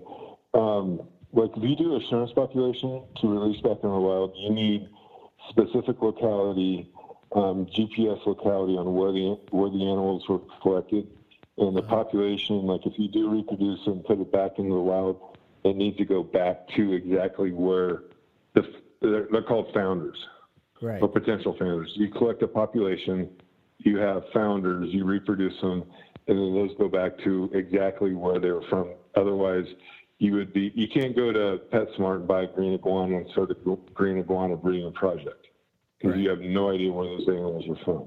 Sure. And like even when we did the boreal toads, even though they were isolated from the rest of because I don't want to bring in boreal toads and put them in my tropical discovery exhibit and have them be exposed to Africa, Asia, South America, animals that are right next to them.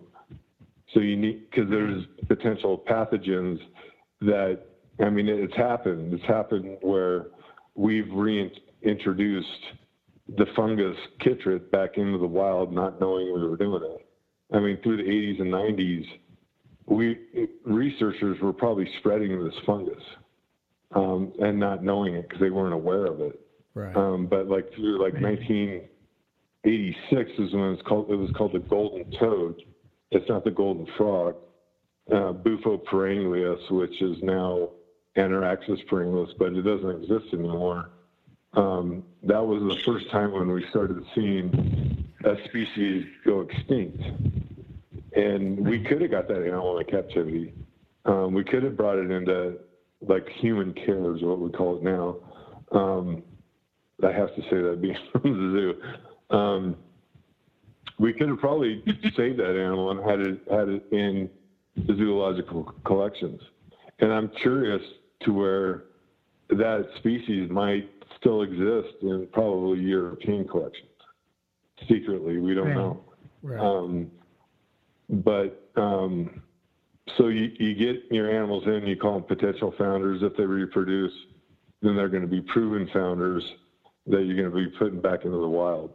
And that's kind of where zoos are going, as far as internal collection planning and high priority species. And it's all about space. It's all about how much space you have. And when you're talking about zoos, you're talking about,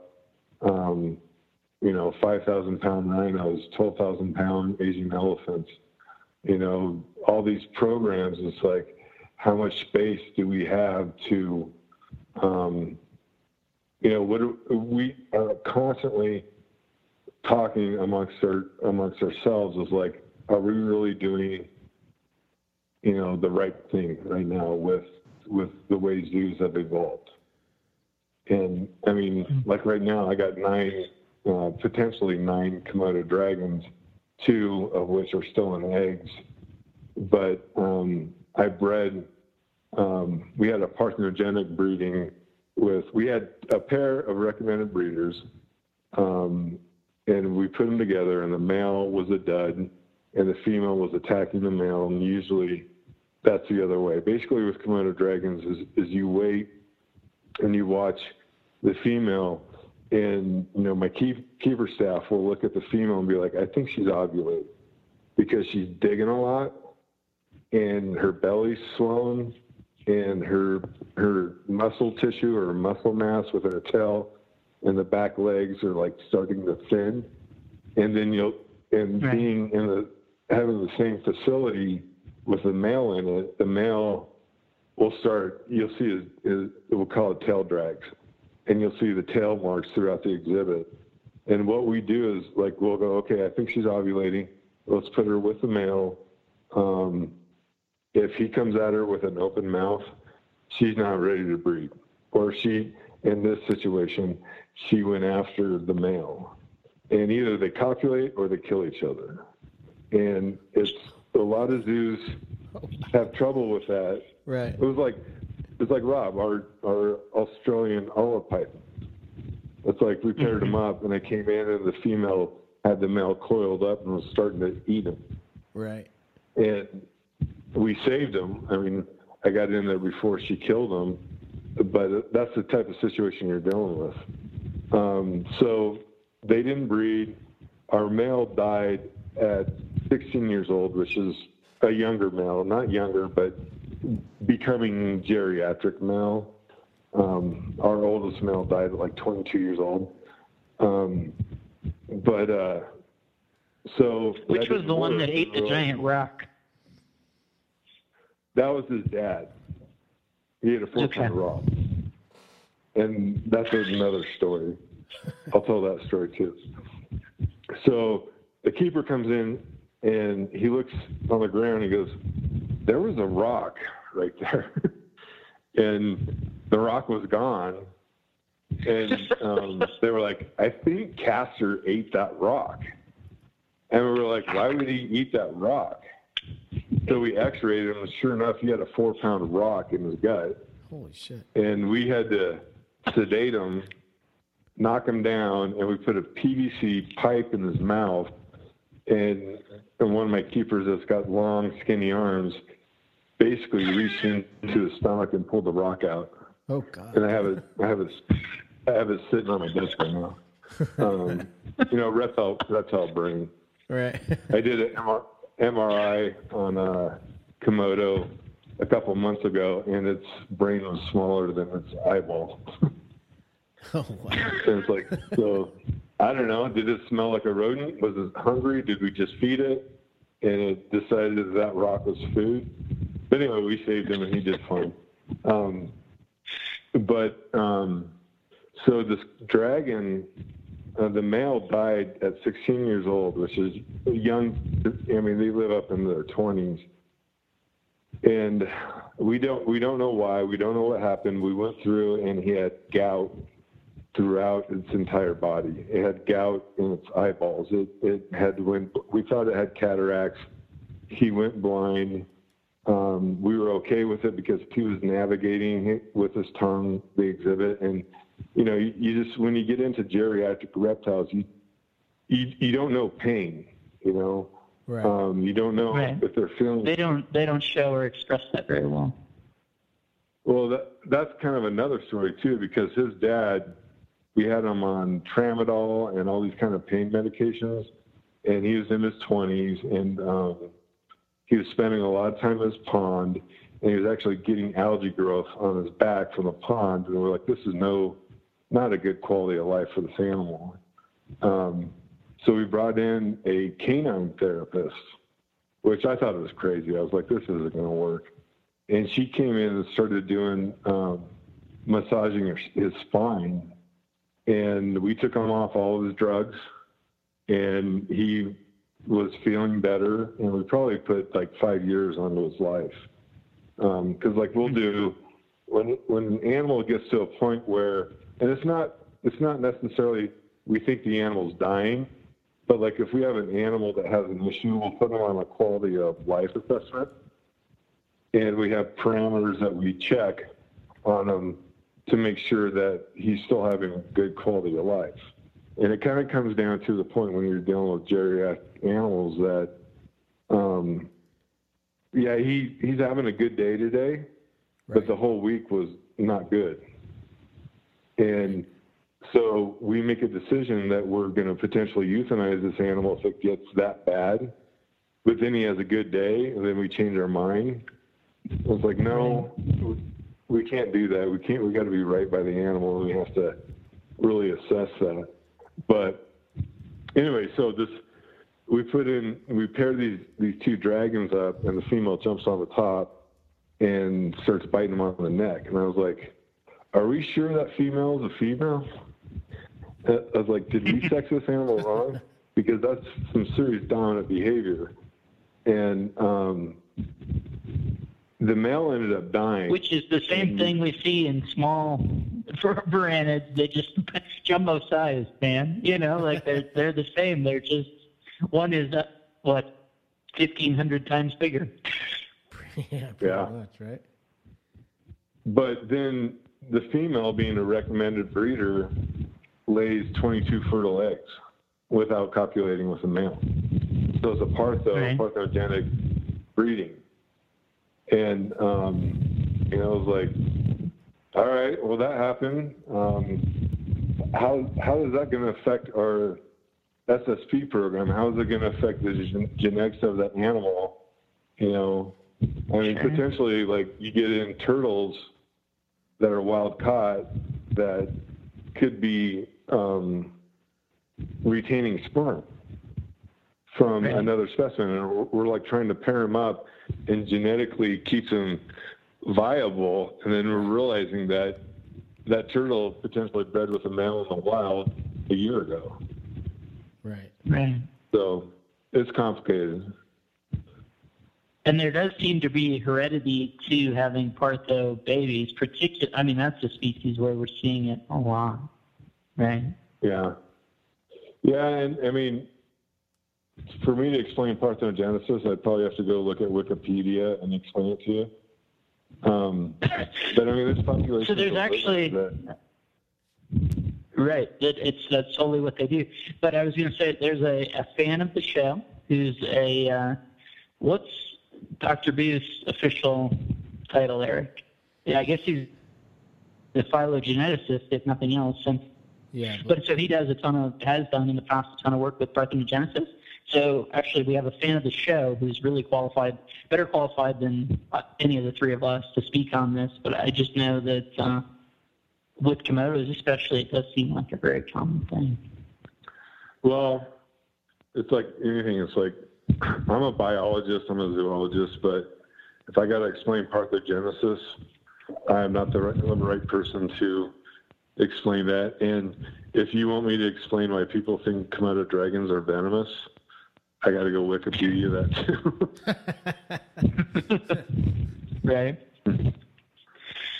Oh my goodness. Well, do you want to talk about the Panama stuff at all? I mean, in terms of field herping, I know Eric and I are always excited to hear field herping stories and stuff. And sure. Despite what you implied earlier, we haven't all been to Panama or Peru. So, you know, I think anything's good, man. Well, I've been in probably 6 or 7 different rainforests throughout Central and South America. Okay. And Seattle, which is a temperate rainforest, looking for salamanders up there. Probably the highlight of my career was Panama, the Central American cloud forest, and Costa Rica. You know, I compare it to like the Amazon, Iquitos and Tambopata, where the Amazon to me is like, you'll die. You may die in this, just from exposure in this area. It's hot. You're getting swamped by mosquitoes. Oh, you know, like the biggest thing I found. Well, the funny thing was last year. This isn't herp related, but I went to Peru to do work with the giant Hunin frog, and I got asked to go to a monkey reserve in Iquitos. And I was with our field biologist down there, our field manager, and he's a veterinarian that works at a university in Lima. And we go to this island, and there's like, we knocked down, he goes, we're taking a veterinary crew down there to, their veterinary students to knock down monkeys and do physical exams on them. And I was like, I'm in. I'm totally in. That sounds awesome. So we went down there, and the first thing I do is when I get off the boat, I have a big woolly monkey jump on my head and like put his mouth on my face. And I'm like, I'm going to get a disease. This is not a good idea. And then they're like, you can't use insect repellent or DEET. I was like, are you kidding me? They're like, no, it makes the monkey sick. And we went out photographing frogs at night, and I was like inhaling mosquitoes. It was so bad. So the Amazon's awesome, but it's treacherous. I mean, it's crying about flies. You're inhaling mosquitoes, man. That's woo. All right. But like in Panama and in Costa Rica, it's cloud forest, and it's cool, and it's not as hot, but the biodiversity, it's like a biological hot zone for a lot of different taxa, but mainly for frogs. And it's like, when I was in Costa Rica, I went out for 2 nights and caught 27 different species of frogs and photographed them. You really have to enjoy the biodiversity of it, but it was, Central America to me is one of my big loves. That's the places where I've had a lot of good memories. But when we were working with the Panamanian golden frog, it was about 2005. That's when the fungus swept through, and basically frogs were dying, falling out of trees, and it was sad. It was sad to see it, but it was also like we were on one river and we're like, what should we do? And I was like, we actually got a permit for Project Golden Frog, and we're able to bring in 40 specimens from 3 different populations, and we still have them in North American zoos that we're reproducing. We are getting to the point of releasing them back into the wild, but the fungus is an issue because you're going to release these frogs back. When you bring them into captivity and you bring them into an assurance population, if you treat them for parasites, treat them for the fungus, and then you go and release their offspring back in the wild, you're potentially creating a totally naive animal that's going to get exposed to all that stuff, and it's just going to it's not going to survive. So that's a big question on, and if you talk to my vets at the zoo, it's like, so we're going to bring in frogs that are positive for chytrid. Our vets would be like, no, we're not. So there's a question on sure. What do you do? And I believe, with any taxa, reptile, amphibian, whatever, parasites are natural. And they have them, and they've coexisted with these parasites. And the pathogen or the parasite and the species adapt together. And what we're seeing with the global amphibian crisis is this fungus, the theory is that it came from Africa and it's been introduced all over the world. And like if you look at a native bullfrog, they coexist with this fungus fine. And what happened in the 60s where they were bringing in African clawed frogs. Right, it's the xenopost for pregnancy tests, right? Exactly. And you would do a fertility test to see if you're pregnant, and they would spawn. from females' urine, I guess. And so technology got better, and then all these frogs were released. You need to test progesterone with frogs. Yeah. Well, and if you're a school teacher, you could get bullfrogs, order them on the internet, and have tadpoles and let them morph out and do a biological teaching with your students. But then what do they do with them when they're done? They toss them outside once they're a frog. Yeah. And now you got a frog that coexists with this fungus and eats. I mean, bullfrogs will eat anything. Garbage. Yeah. Yeah. And now you got southeastern bullfrogs all over the world that are spreading this fungus, and not to mention that they're a food item. The people are farming them for frog-like food. Right. But so yeah, it's complicated. Yeah. Mm-hmm. Right on. So if you wouldn't mind, I know this is going to seem way overgeneral and stuff, but I do think it actually would have a ton of value. You walk through what it entails either to keep frogs at home or how you would get started doing that. I know you had seen you do it for plenty long and helped you out with that, and then you came over to help me do some and all, and so it's definitely doable. And I'm sure you have some advice for folks trying to keep dart frogs at home, but I don't know how practical it is to talk about. I think it's a lot of work. I think the biggest drawback to breeding dart frogs or any insectivore is food culturing. You have to stay on top of making fruit flies. It's not something where you can take a frozen mouse and thaw it out and feed your snake.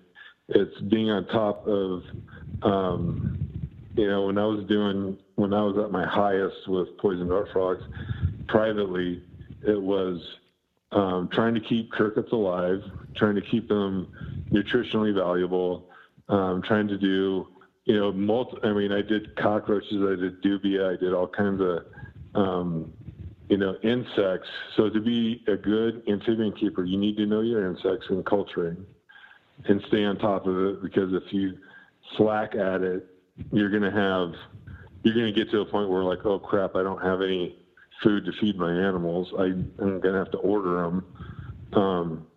Or you're going to it seemed like either I had too much or not enough. It was never perfect, I mean, we have a pretty good routine down at the zoo that we can manage that, and it's on a routine to where the keepers, Friday is making fruit fly cultures or maintaining the dubia roaches. And by the way, dubia roaches, everything loves. If you don't have an insectivore that can't eat, you'll probably be able to get it to eat by feeding it a cockroach. And from being, a lot of work in the tropics, there's a lot of species of cockroaches out there. But then you also have the concern that, my keepers were we need to order in dubia roaches. And I was like, if I see a dubia roach outside of an enclosure and in my rainforest, we're going to have to stop because it's going to infest the entire building. Yeah. Because it's a rainforest. I mean, I've found hissing cockroaches in my building. Not to mention our pyramid. I've seen Cuban tree frogs. I just saw a Cuban anole, running around. Those are coming in on plants and stuff.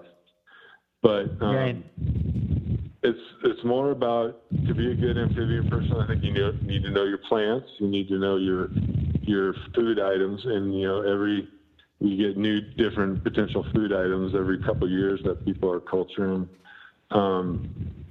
But like I said, I mean, I'm not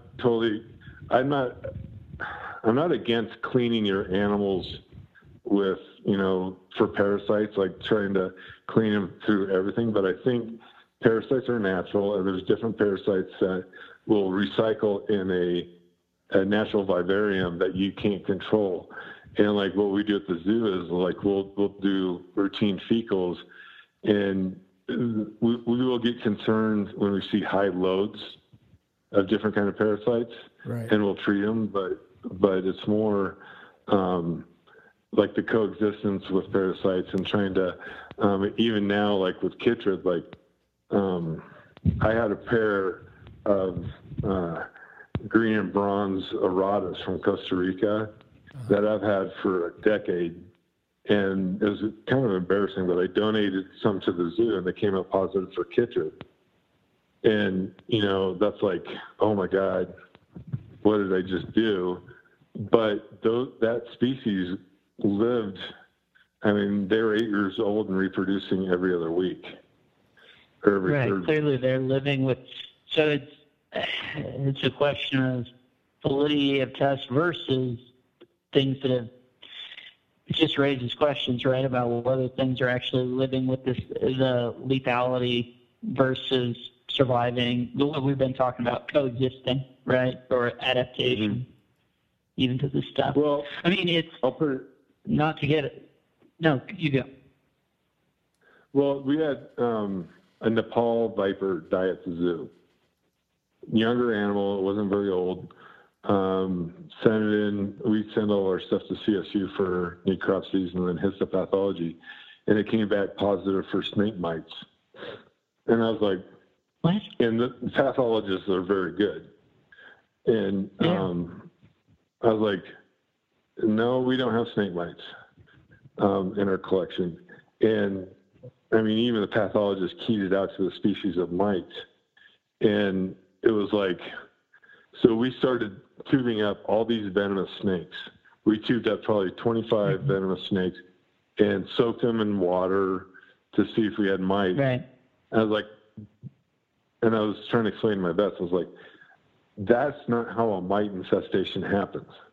I was like, if you have mites in your collection, if you pick up the animal, you're going to have them on your hands. If you soak the animal, you're going to see it in the water. And we still, till this day, we're still trying to figure out, because we went through 25 snakes and didn't find anything. And it was kind of like, who, because if, you and I, Rob, know with all the stuff that we were working with Cameron that was wild caught, it's like, you have mites. Sure.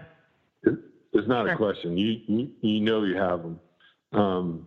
And certain things like that pop up, and sometimes like the veterinary staff gets tunnel vision on it, and it's like, that's what we have. We have to fix this problem, and it's like, are we sure that they didn't diagnose us wrong? And after tubing a couple 5-foot fertile ants, I was like, this is too much. Enough. Enough. Yeah. It's too much. And the vet we're not agreed. Seeing problems with this. Yeah. We're move on and reassess down the road. But like I was saying with the green and black poison arrow frogs, I was like, those frogs have chytrid, so I can pretty much consider my entire collection of chytrid. And it made me feel really uncomfortable, like giving anybody, animals from my collection and stuff. And I went through, gutted out everything. I was going to say, at the same time, does that just mean that, like, all of our captive frogs do, and it's just a question of whether or not they can tolerate it? Like we're working with lineages that can tolerate it. In fact, it's not a question. We try and our sort of perception is to try and view things as saying things are clean versus dirty, right? But in reality, it's a question of there's exposure all over to everything, and it's really a question of tolerances and whether you have a lineage that tolerates it, which those Aradas tolerate it 100%, well, and they do fine for other people. The thing with like poison dart frogs, if you keep them at upper 70s to 80s, they're not going to show signs of chytrid. But if they, if they cool down, something happens, they become immunocompromised to it. It's going to come out and it's probably going to kill them. But yeah, and the same overheated is the same, right? Well, when you keep chytrid is more found in like cooler, like cloud forest animals. When you get into the lowlands of Central America, and it might have changed, it might have advanced from now, but when you keep them warmer, they will be able to fight off the chytrid or coexist with it. What we're also seeing is called B-cell, which is another form of chytrid that's come from Asia, from like Asian aquatic newts and salamanders that have been imported to Europe. And you're seeing fire salamander populations that are getting wiped out from B-cell. But Asian salamanders or chaudates have been evolving with this for millions of years. So they can coexist with it. So the hot topic, it still is a hot topic, was they're going to put a moratorium on any Asian salamanders coming into the United States, because we don't want it to get into our native salamander population, especially the Appalachians and eastern United States that has it's another biological hot zone for chaudates. Let's just stop it. Let's make a law and stop it. But so that was timed more or less simultaneous with the whole large snake ban, right? But so that is not the law as of right now, in terms of shipping salamander. I don't think so, right? But I remember it being at some stage of the process, right, around that same 2010, 2008 to 2012 range. Yeah, definitely. But you start to think about it. It's like, what else are we bringing in from Asia? Are we bringing in plants? Right. Are we bringing in river rocks? Are we bringing in whatever? And I think from the years and years and years that we've been importing Asian salamanders, this would have happened, before. Sure. And with zoos, it comes down to more or less, how are you going to affect our programs for moving animals? Are zoos going to be exempt by doing, proper due diligence to like when we did boreal toad release back in the wild, we had to sacrifice. We didn't have to. We actually already did by mistake, but test like 60 tadpoles before we could put in. It's like it comes down to a percentage evaluation of like, okay, we're this amount positive that these animals are not positive for chytrid, so we can release them back into the wild.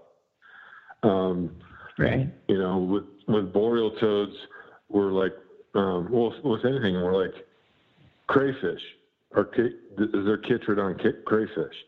Anything that's a food item that you're using to go fishing with. Tiger salamanders in Colorado or even throughout the United States are intermixed because they're bait food. And are they spreading chytrid too? So it's pretty complicated. But I think the best thing you can do is have a protocol, at least for zoos and releasing animals back in the wild, have a protocol to do your due diligence that you're not spreading a disease. But the B-sal, which is the Asian salamander thing, I mean, it's wiped out populations of fire sandwich throughout, all of Europe. Right. So simultaneously, as you point out, though, it's like if that ban were effectuated, right, it would just kill the salamander hobby, and then there are species of salamander, Nereurgus strauchi, right, or whatever, that it's like, well, zoos aren't working with those. Those were and would be in the U.S., right? But if that law is effectuated, then people stop working with them. You have species like that then there's not even a source, right, we'll run them through quarantine and check them and all that. They're just not available. And it's just like, well, we just don't even have Absent starting a project with Iran, you're not going to get those salamanders, and that's probably unlikely. Well, it's conflicting because in one sense you're wanting to propagate this animal to get it into captive collections, but in the same right, I don't want to see our eastern salamander native species. Sure. But once it becomes law, it becomes law, and it's really hard to reverse that. Oh, for sure. Very cool. What else you got? Yeah. Right. So that's the advice: is people, if you're going to work with frogs in captivity, you need to focus on setting up good environments and focus on your feeders. Right. Pay attention to your plants and the environment that you're making. And the best thing I think from my career is to, whatever it is, whatever it's snake, bearded dragon, set your setups to be automated if you can, to the point of where it's like I see with my zookeepers. If there's an exhibit that's a pain in the ass to get into, to clean or do anything, that's when stuff starts to get neglected. Right. With amphibians, you set them up on a rain chamber, you set them up on a missing system, and basically all you got to do is culture food and feed them. But if anything, it's like, everybody, private herpetologists or whatever have their collection. They have it in their room. They can shut the door to the room, and they don't have to look at it. And you get into burnout stage, and you're like I can neglect that room now. But if I have, I've learned. If it's out in the living room. Privately, it's like I have a beta tank in my living room with Sulawesi rabbit snails in them, and it's like 3 gallons. And that's all I have right now, just because I've kind of gotten over my huge collection that I used to have. But every day I'm looking at this thing and checking on everybody and I'm making sure, and I got this beta trained to come over and feed from one corner. But don't get into the hoarding mentality to where it gets overwhelming. Have it. I think you said this to me, Rob, last week at the show. Was I don't want to. This was pretty important when you said this to me. Is I don't want to have to tell you that you should buy the snake. I want you to want to buy the snake.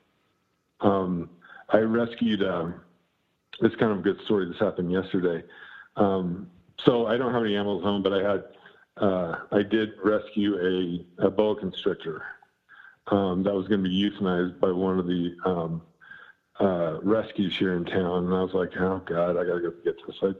And it was like a Mexican boa, so it was meaner than hell. But it was a baby, no big deal. And it was had 2 sheds on it, and it was nasty, and it was not in a good condition. I rehabbed it back to being in good condition, got all of its shed off of it. And Mexican boas are not the prettiest boas of all of them. Mm-hmm. And I had an intern at the zoo, and he's like, I love boa constrictors. And I was like, you want one? He's like, how much you gonna sell it for? I was like, $500. And he looked at me like, I can't afford that. And I was like, I'm kidding, dude. Just come over and get it. And I picked it up and I showed it to him, and he was like, this thing is beautiful. I was like, really? Yeah. It's a Mexican boa. It's got no red on it. And he goes, no, it looks like chocolate. I go look at his tail, and he goes, this thing is gorgeous. And I gave it to him in a bag, and he walked out into his car, and I was looking out the window, and he took it out in the car, and he was just staring at it. And I was like, man, that made me feel really good, because he really appreciates, he's young, and he's inspired, and he's like, it was just a really good feeling, because I had rehabbed that animal that was going to be euthanized. And, coming from me, that's like a curator over a huge collection at the zoo, that was a really special time to really see his appreciation of the animal. And That's awesome. and that's where I think, don't get into the hoarding point where you need to have this, you need to have that, but really appreciate the animals you have, set them up the way they need to be set up, and don't overwhelm yourself, because it will happen. It's happened to me throughout my career. Yeah, Totally. me too. Yeah, I mean, and part of it, right, is we've totally seen this, and I know Eric has seen it as well, where it's like, well, this is the only as we talked about. Oh, well, this today at Daytona is the only day these frogs, you will ever have access to this species, right? Literally, this is it. This is the moment, and we have that concern of like, well, this literally might never happen again, whether it's a bloodline or a species or whatever it is. And so it's easy to envision ourselves as needing to maintain that. And I mean, I'm totally there with you, Tom, that it's like nowadays you just need to do right by what you have, and do the best that you can with what you have. And that's all you can do. Right. Well, it even comes down to, are you into the species for the species, or is your thing to propagate? Are you looking at producing? And that, I've been in that part of my life where I'm like, I'm cranking these out. I'm going to produce these, and I'm going to make money, and I'm going to be the expert on the species. And that's cool too, but there's burnout that can happen with that, For sure. Well, I'll leave you with this example. So working in Peru with Lake Titicaca frog, we got confiscated frogs, and we brought them into the university and the zoo, and we propagated them there. These are all confiscated animals, so we don't know localities or where they're from. So they're not going to be like an assurance population. They're only going to be for purely ambassador species to educate people about the Lake Titicaca frog and its, critically endangered species and the plight of the frog.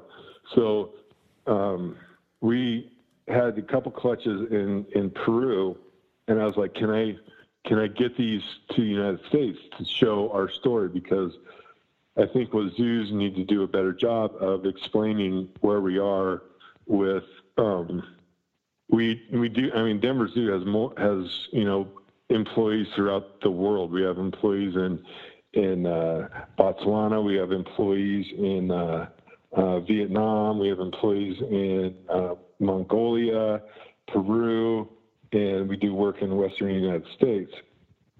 But I was like, this would be a huge thing for me to bring these to the United States, because they haven't been in the United States since the 70s. And Bronx Zoo were the last ones to have them, and they got eggs out of them, but they weren't fertile. So it was probably the longest transaction at the Denver Zoo for me to get these, and it had to be second generation frogs by the government of Peru. And we had to do an animal exchange with them. We sent down some chondro pythons because they don't have a lot of Asian pythons in their collections, because the two big zoos in Lima, 90% of their collection comes from confiscated animals that are, in the wildlife trade. Right. So it was a big deal.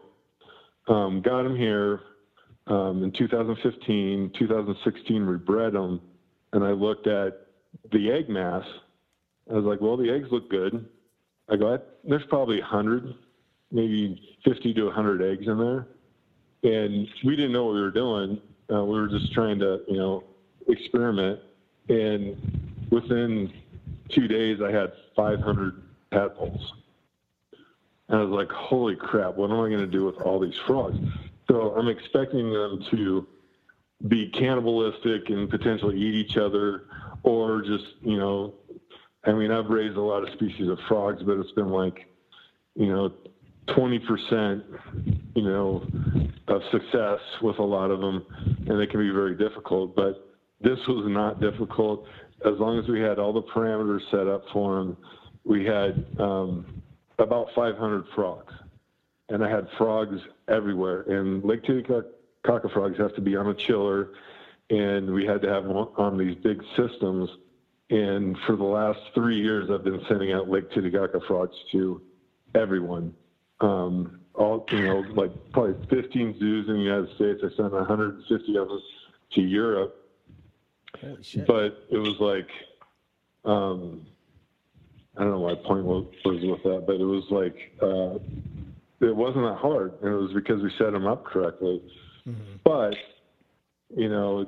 I had high densities of frogs and tadpoles, and it's like you're concerned with stunning their growth. Is there enough resources? Are we keeping them in the right numbers and everything? And it's like, I don't know. It was just a cool experience to be able to get them over here and reproduce them, and to basically supply the world with a species that hasn't been in captivity for a long time. Hell yeah, man! That's awesome. That's really cool. Yeah. Very cool. Okay. Now we just need to get Pfizer to donate free Viagra, and maybe people will stop blending them live into smoothies to get a boner, right? Exactly. Yeah. Yeah, and the thing about that is, the Inca didn't do that. It's not a new. It's a new trend. It's not something that their ancestors did. So it's kind of like, and you're dealing with that with sea turtle eggs and stuff like that too. It's like, I know we had a YouTube video on it from what was it called? Through Vice, and you can go see them grinding them up in blenders and drinking them. And I don't care. I eat North American wildlife.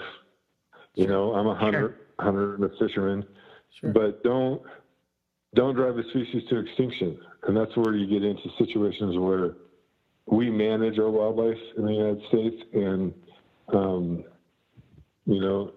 some in developing countries, they don't have the ability to do that. Right. Yeah, there's a lot. Especially in concert with the mining and, there's other environmental degradation and stuff. It'd be one thing if that was it by itself, right? But in conjunction with these other horrors, it's too much. Over human population. Yeah. If we could solve that, that's a political thing to say on a podcast, but if we can fix that, I think we'll save biodiversity throughout the world. I would agree. Right. I mean, it's a clear cost of that, the rapid growth of human population, and for sure. I mean, well, when you're doing inherently so complicated, You're dealing with loss of habitat. You're dealing with non-point pollution. You're dealing with global climate change, and then a fungus that's coming through that's creating a catalyst that is wiping out amphibian populations.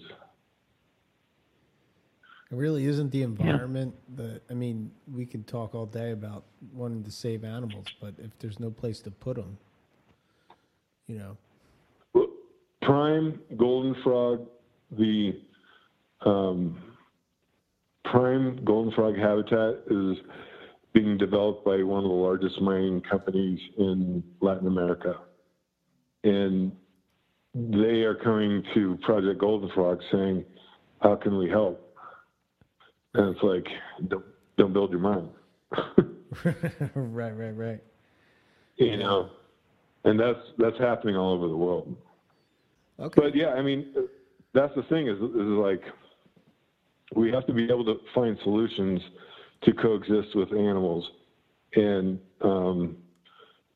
it has to be on both sides. And it's a very difficult thing because you're dealing with, when you go to Africa and you look at African elephants, are they in the wild or are they on a reserve? There's boundaries on that reserve. That to me is not really the wild. Right. Yeah. Even if well, like in Africa with elephants, I mean, hunting is incorporated into the entire plan for the reserve. Right. And cultures over there exist on the hunting. I think I'm not a trophy hunter. Anything that I would kill being a hunter, I would eat it. I don't kill anything that I don't eat. Sure. It's like talking to someone about, you don't believe in hunting, but you buy chicken from the grocery store. Right. Like, so, Right. so did you kill it, clean it, pluck it, prepare it? You know, it's like there's a disassociation, especially with younger people. It's like, I go back to the anthropomorphic side of it, and like think like the animals and think like, you know, try to understand the animals. Like, I think a lot of younger people think all animals think like humans. Right. And that's not the case. And you have to kind of really realize that the reality with overpopulation of humans, we're losing wildlands everywhere. Right. Yeah. And it's sad to see, but it's a, you know, when you're dealing with all the other pressures with amphibians, and then throw a pathogenic fungus on it, and, you know, potentially rhinovirus or anything like that, I mean, we can all talk about coronavirus right now.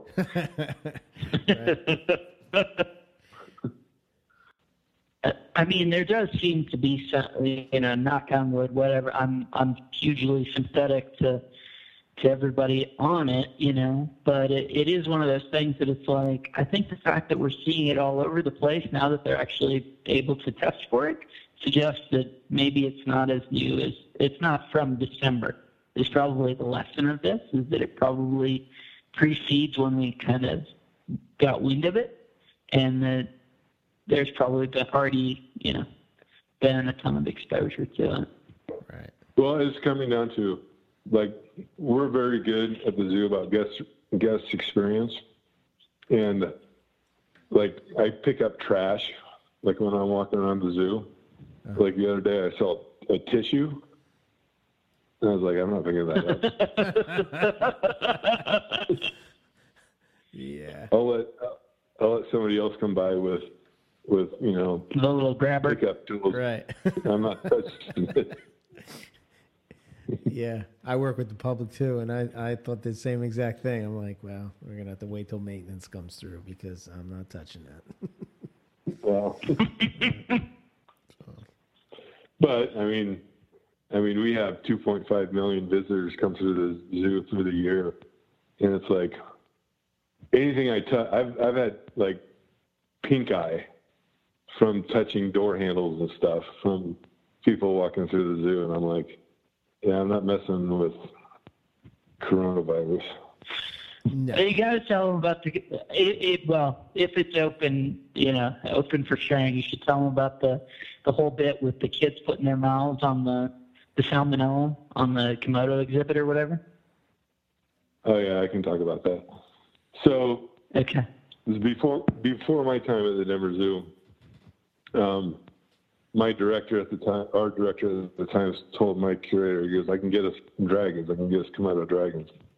And my boss was like, well, if you get us Komodo dragons, you got to build me an exhibit for Komodo dragons, because I'm not bringing in dragons with not, you know, a facility. So they built, it was probably $15 million exhibit at the time. It'd probably be, you know, $50 million now.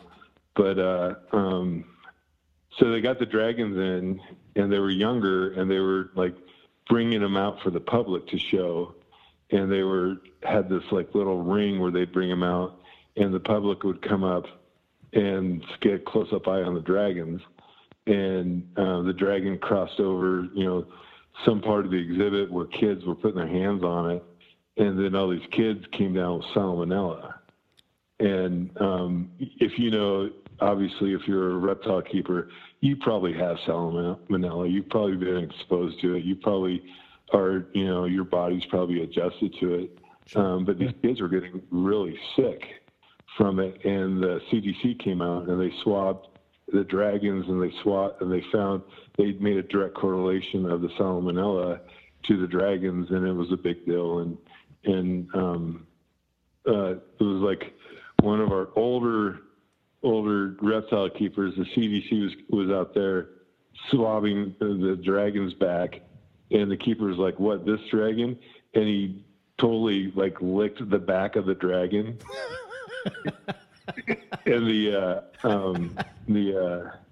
the person there doing the swabbing was like losing his mind. And it was like, yeah, we have to be very concerned about that. That's a zoonotic public issue, and we're going to have to make some changes on what we do with our dragons. But it was just kind of funny because it's like, all the reptile keepers are like, right. All of our animals have salmonella. That's pretty great.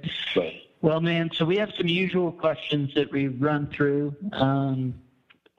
And so 2 of them, and there's one right answer to this first one. And Eric, you'll appreciate this too.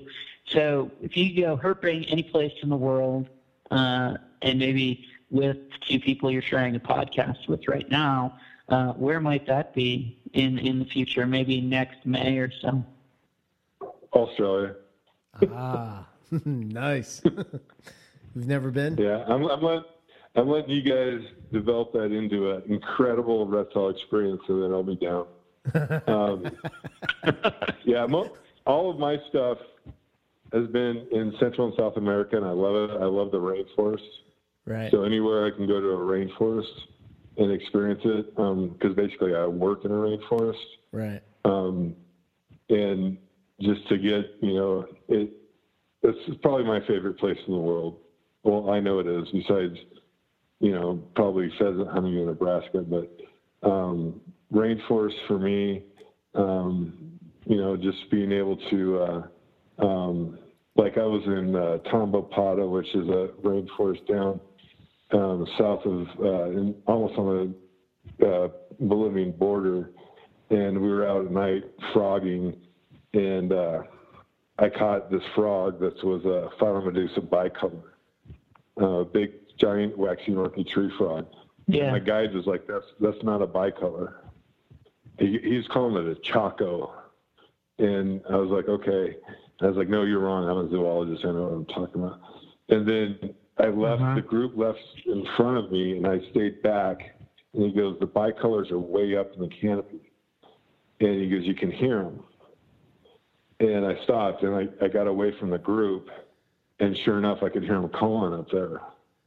And I was like, I don't even have to see that animal. Just not that I can hear it. I'm alone in the rainforest, and I can hear that thing way up in the canopy. That was like a really cool experience. So any tropical rain, I love all, I mean, that's a loaded question. I did an amphibian school in North Carolina, and we caught 53 species. And I was like, it was with Dustin, my buddy Dustin, and I was like, dude, there's as much diversity here than there is in the tropics. And he goes, I know, man, this is awesome. So yeah, anything. I love going out at night and looking for frogs and photographing them. That's probably my favorite thing. Okay. That's cool. Right on, man. Okay.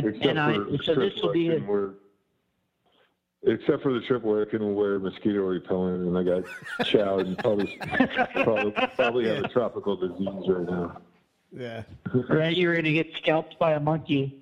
I don't think we have time to get into the time you thought you had a bot fly and it was actually petrified thorn in your arm. Yeah, that was certainly something. No, it was when I was in Iquitos, and my friend, my keeper, was behind me. He goes, look at the back of your arm. And it was just like black with mosquitoes. And I was swiping my arm and getting them off of me. Oh. And I was like, I can't do it. I can't do it anymore. Oh, God. I can't do this.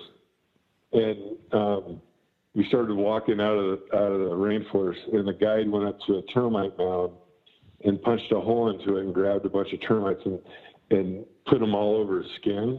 Uh-huh. Mm-hmm. And I was like, dude, why didn't you tell me that? Why didn't you tell me that that's the thing? It's like a natural insect is telling. Oh, wow. I would have been.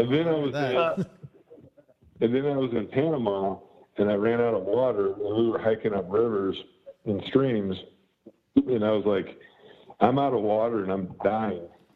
and we're like coming upon this village where all the water was coming out of the village. And one of my friends was like, don't do it, don't do it. And I was like, I gotta have some water. And he goes, don't do it. And so I filled my bladder, it was one of those Camelbacks up with water, and I drank the whole thing. And he goes, dude, you're going to get sick. You're going to have a disease. And then I look over the guy, and he's cutting off vines and drinking out of them. And I was like, why didn't you tell me you can drink water out of the vines? Oh, God.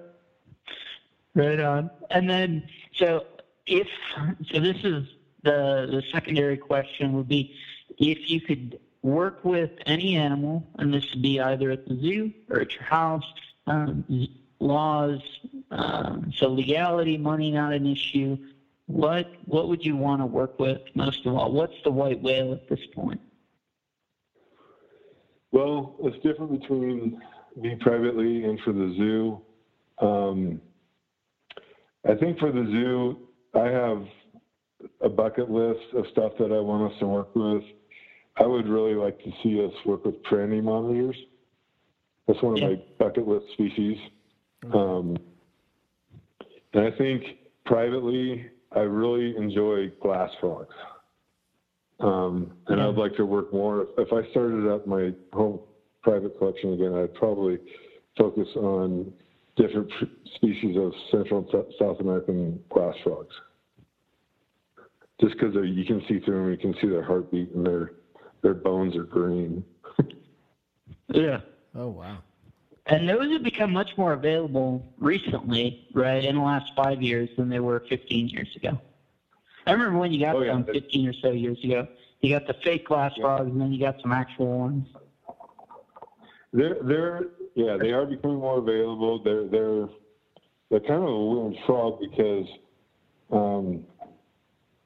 like if you're maintaining your terrarium and like trimming it down, you could very easily throw them away because they're see-through and they're not a good exhibit animal. Because like at the zoo, we have to, I'd like to work with glass frogs, but to the general public that comes see a glass frog in an exhibit, it's going to be laying under a leaf sleeping all day.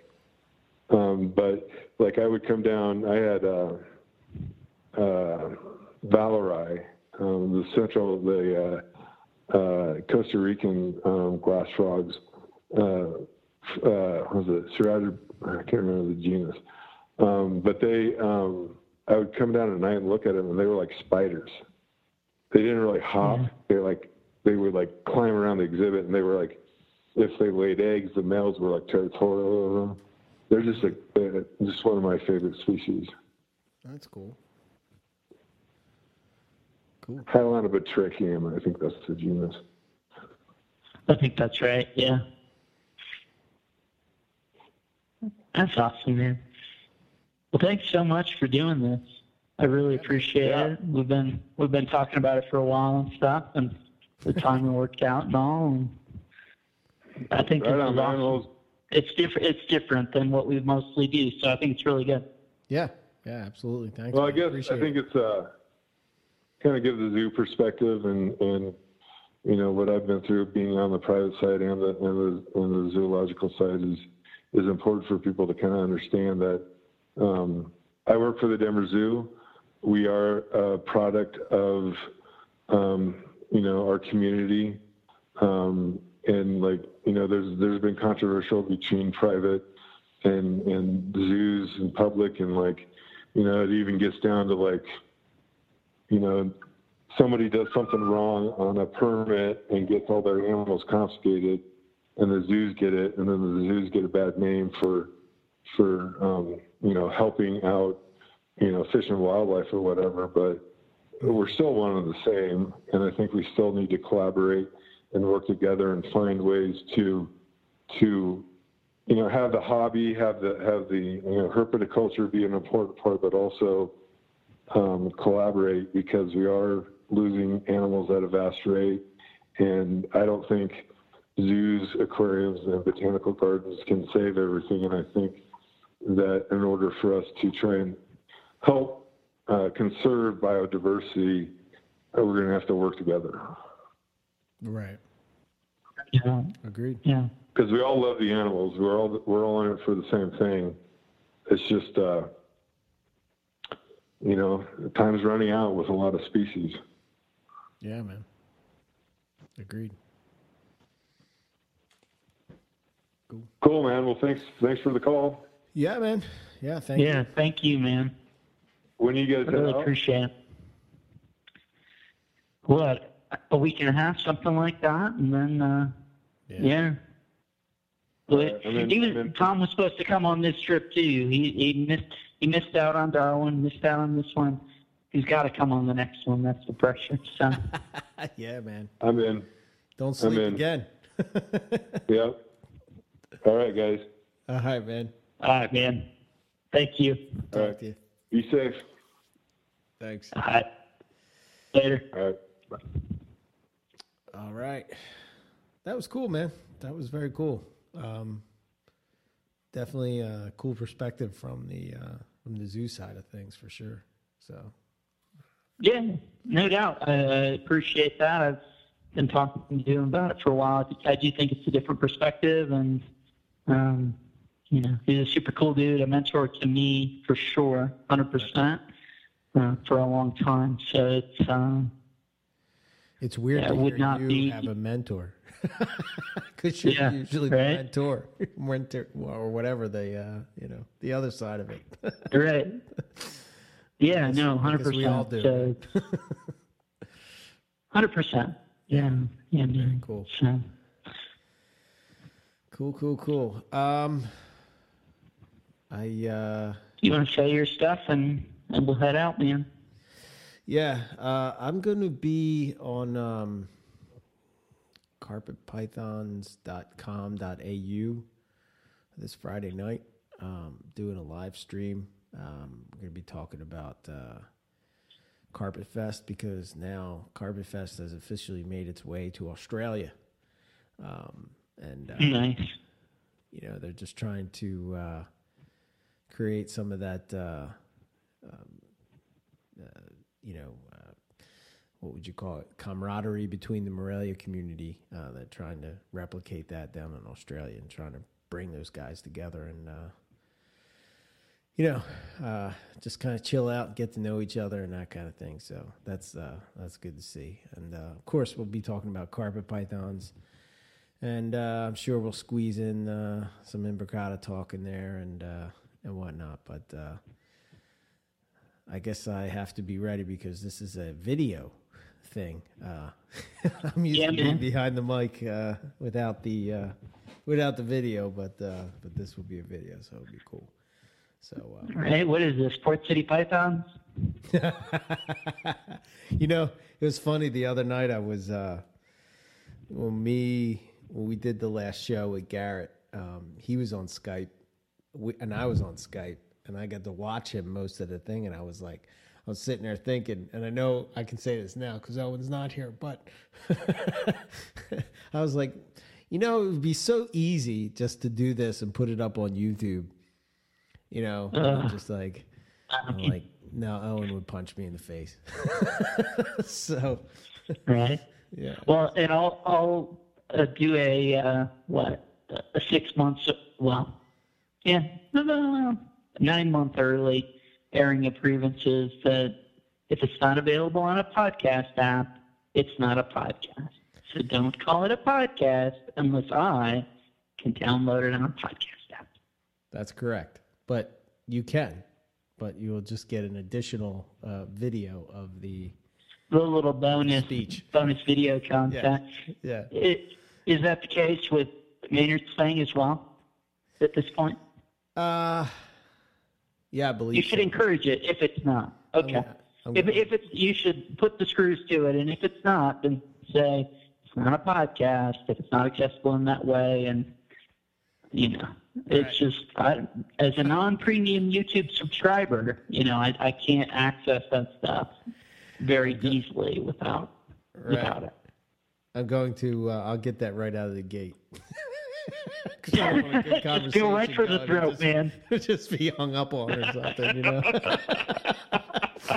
So, nah. Oh gosh, it's all good. Blame me, man. Just blame me. Throw me right under the bus. It's fine. As the de facto Owen for tonight's show, just throw me under the bus. That's the way it goes. Right on. All right, so we got that going on, and then I do have a couple Carbon Cliff notes ready and ready to go and on deck, and I don't know if we're. Yeah, I guess we'll do this one first, and then the next episode will come out. Whatever. But anyway, that's all. I'm tired, man. I'm tired. I'm getting delirious. Oh, okay. We're getting you old school, man. Yeah, I know, right? You know? I'm not used to this late night stuff. You know. Throwback Mondays. What am I, Conan O'Brien or something? Jesus. Right. Yeah, right. So if you want to follow us, Morelia Python Radio, you can check out our website, MoreliaPythonRadio.net. If you want to send us an email and chat with us, info@MoreliaPythonRadio.com. And you can follow us on Facebook, Instagram, all that kind of stuff. For me, EB Morelia, and you can find me there all over the place. Owen's not here. Rogue Reptiles. I think it's rogue-reptiles.com. And Facebook and Instagram and all that stuff. Yeah. Go ahead, Rob. Throw your stuff out there and we'll get the heck out of here. Yeah, just High Plains Chirp on Instagram. That's sort of where I'm at these days, and try and put up some cool pictures. Lots of Solomon Island tree boa pictures lately, which is cool. Saw that. Yeah. So, one cool one. And they're starting to color up a little bit. Last year's babies and stuff, and yeah, Right. I know people are probably. It's funny. It's one of those things that it's like people. Generally speaking, since they weren't available and weren't imported for 15 years, it's like, okay, everyone's super excited about it. And then, 7 of my most recent 9 pictures are, Candoia australis, and people are just like, yeah, who gives a shit, man? So do stuff for yourself, not for the likes, man. That's my advice. Right. Amen. Okay. Cool, man. Cool. Thank you for listening to Morelia Python Radio. Good night.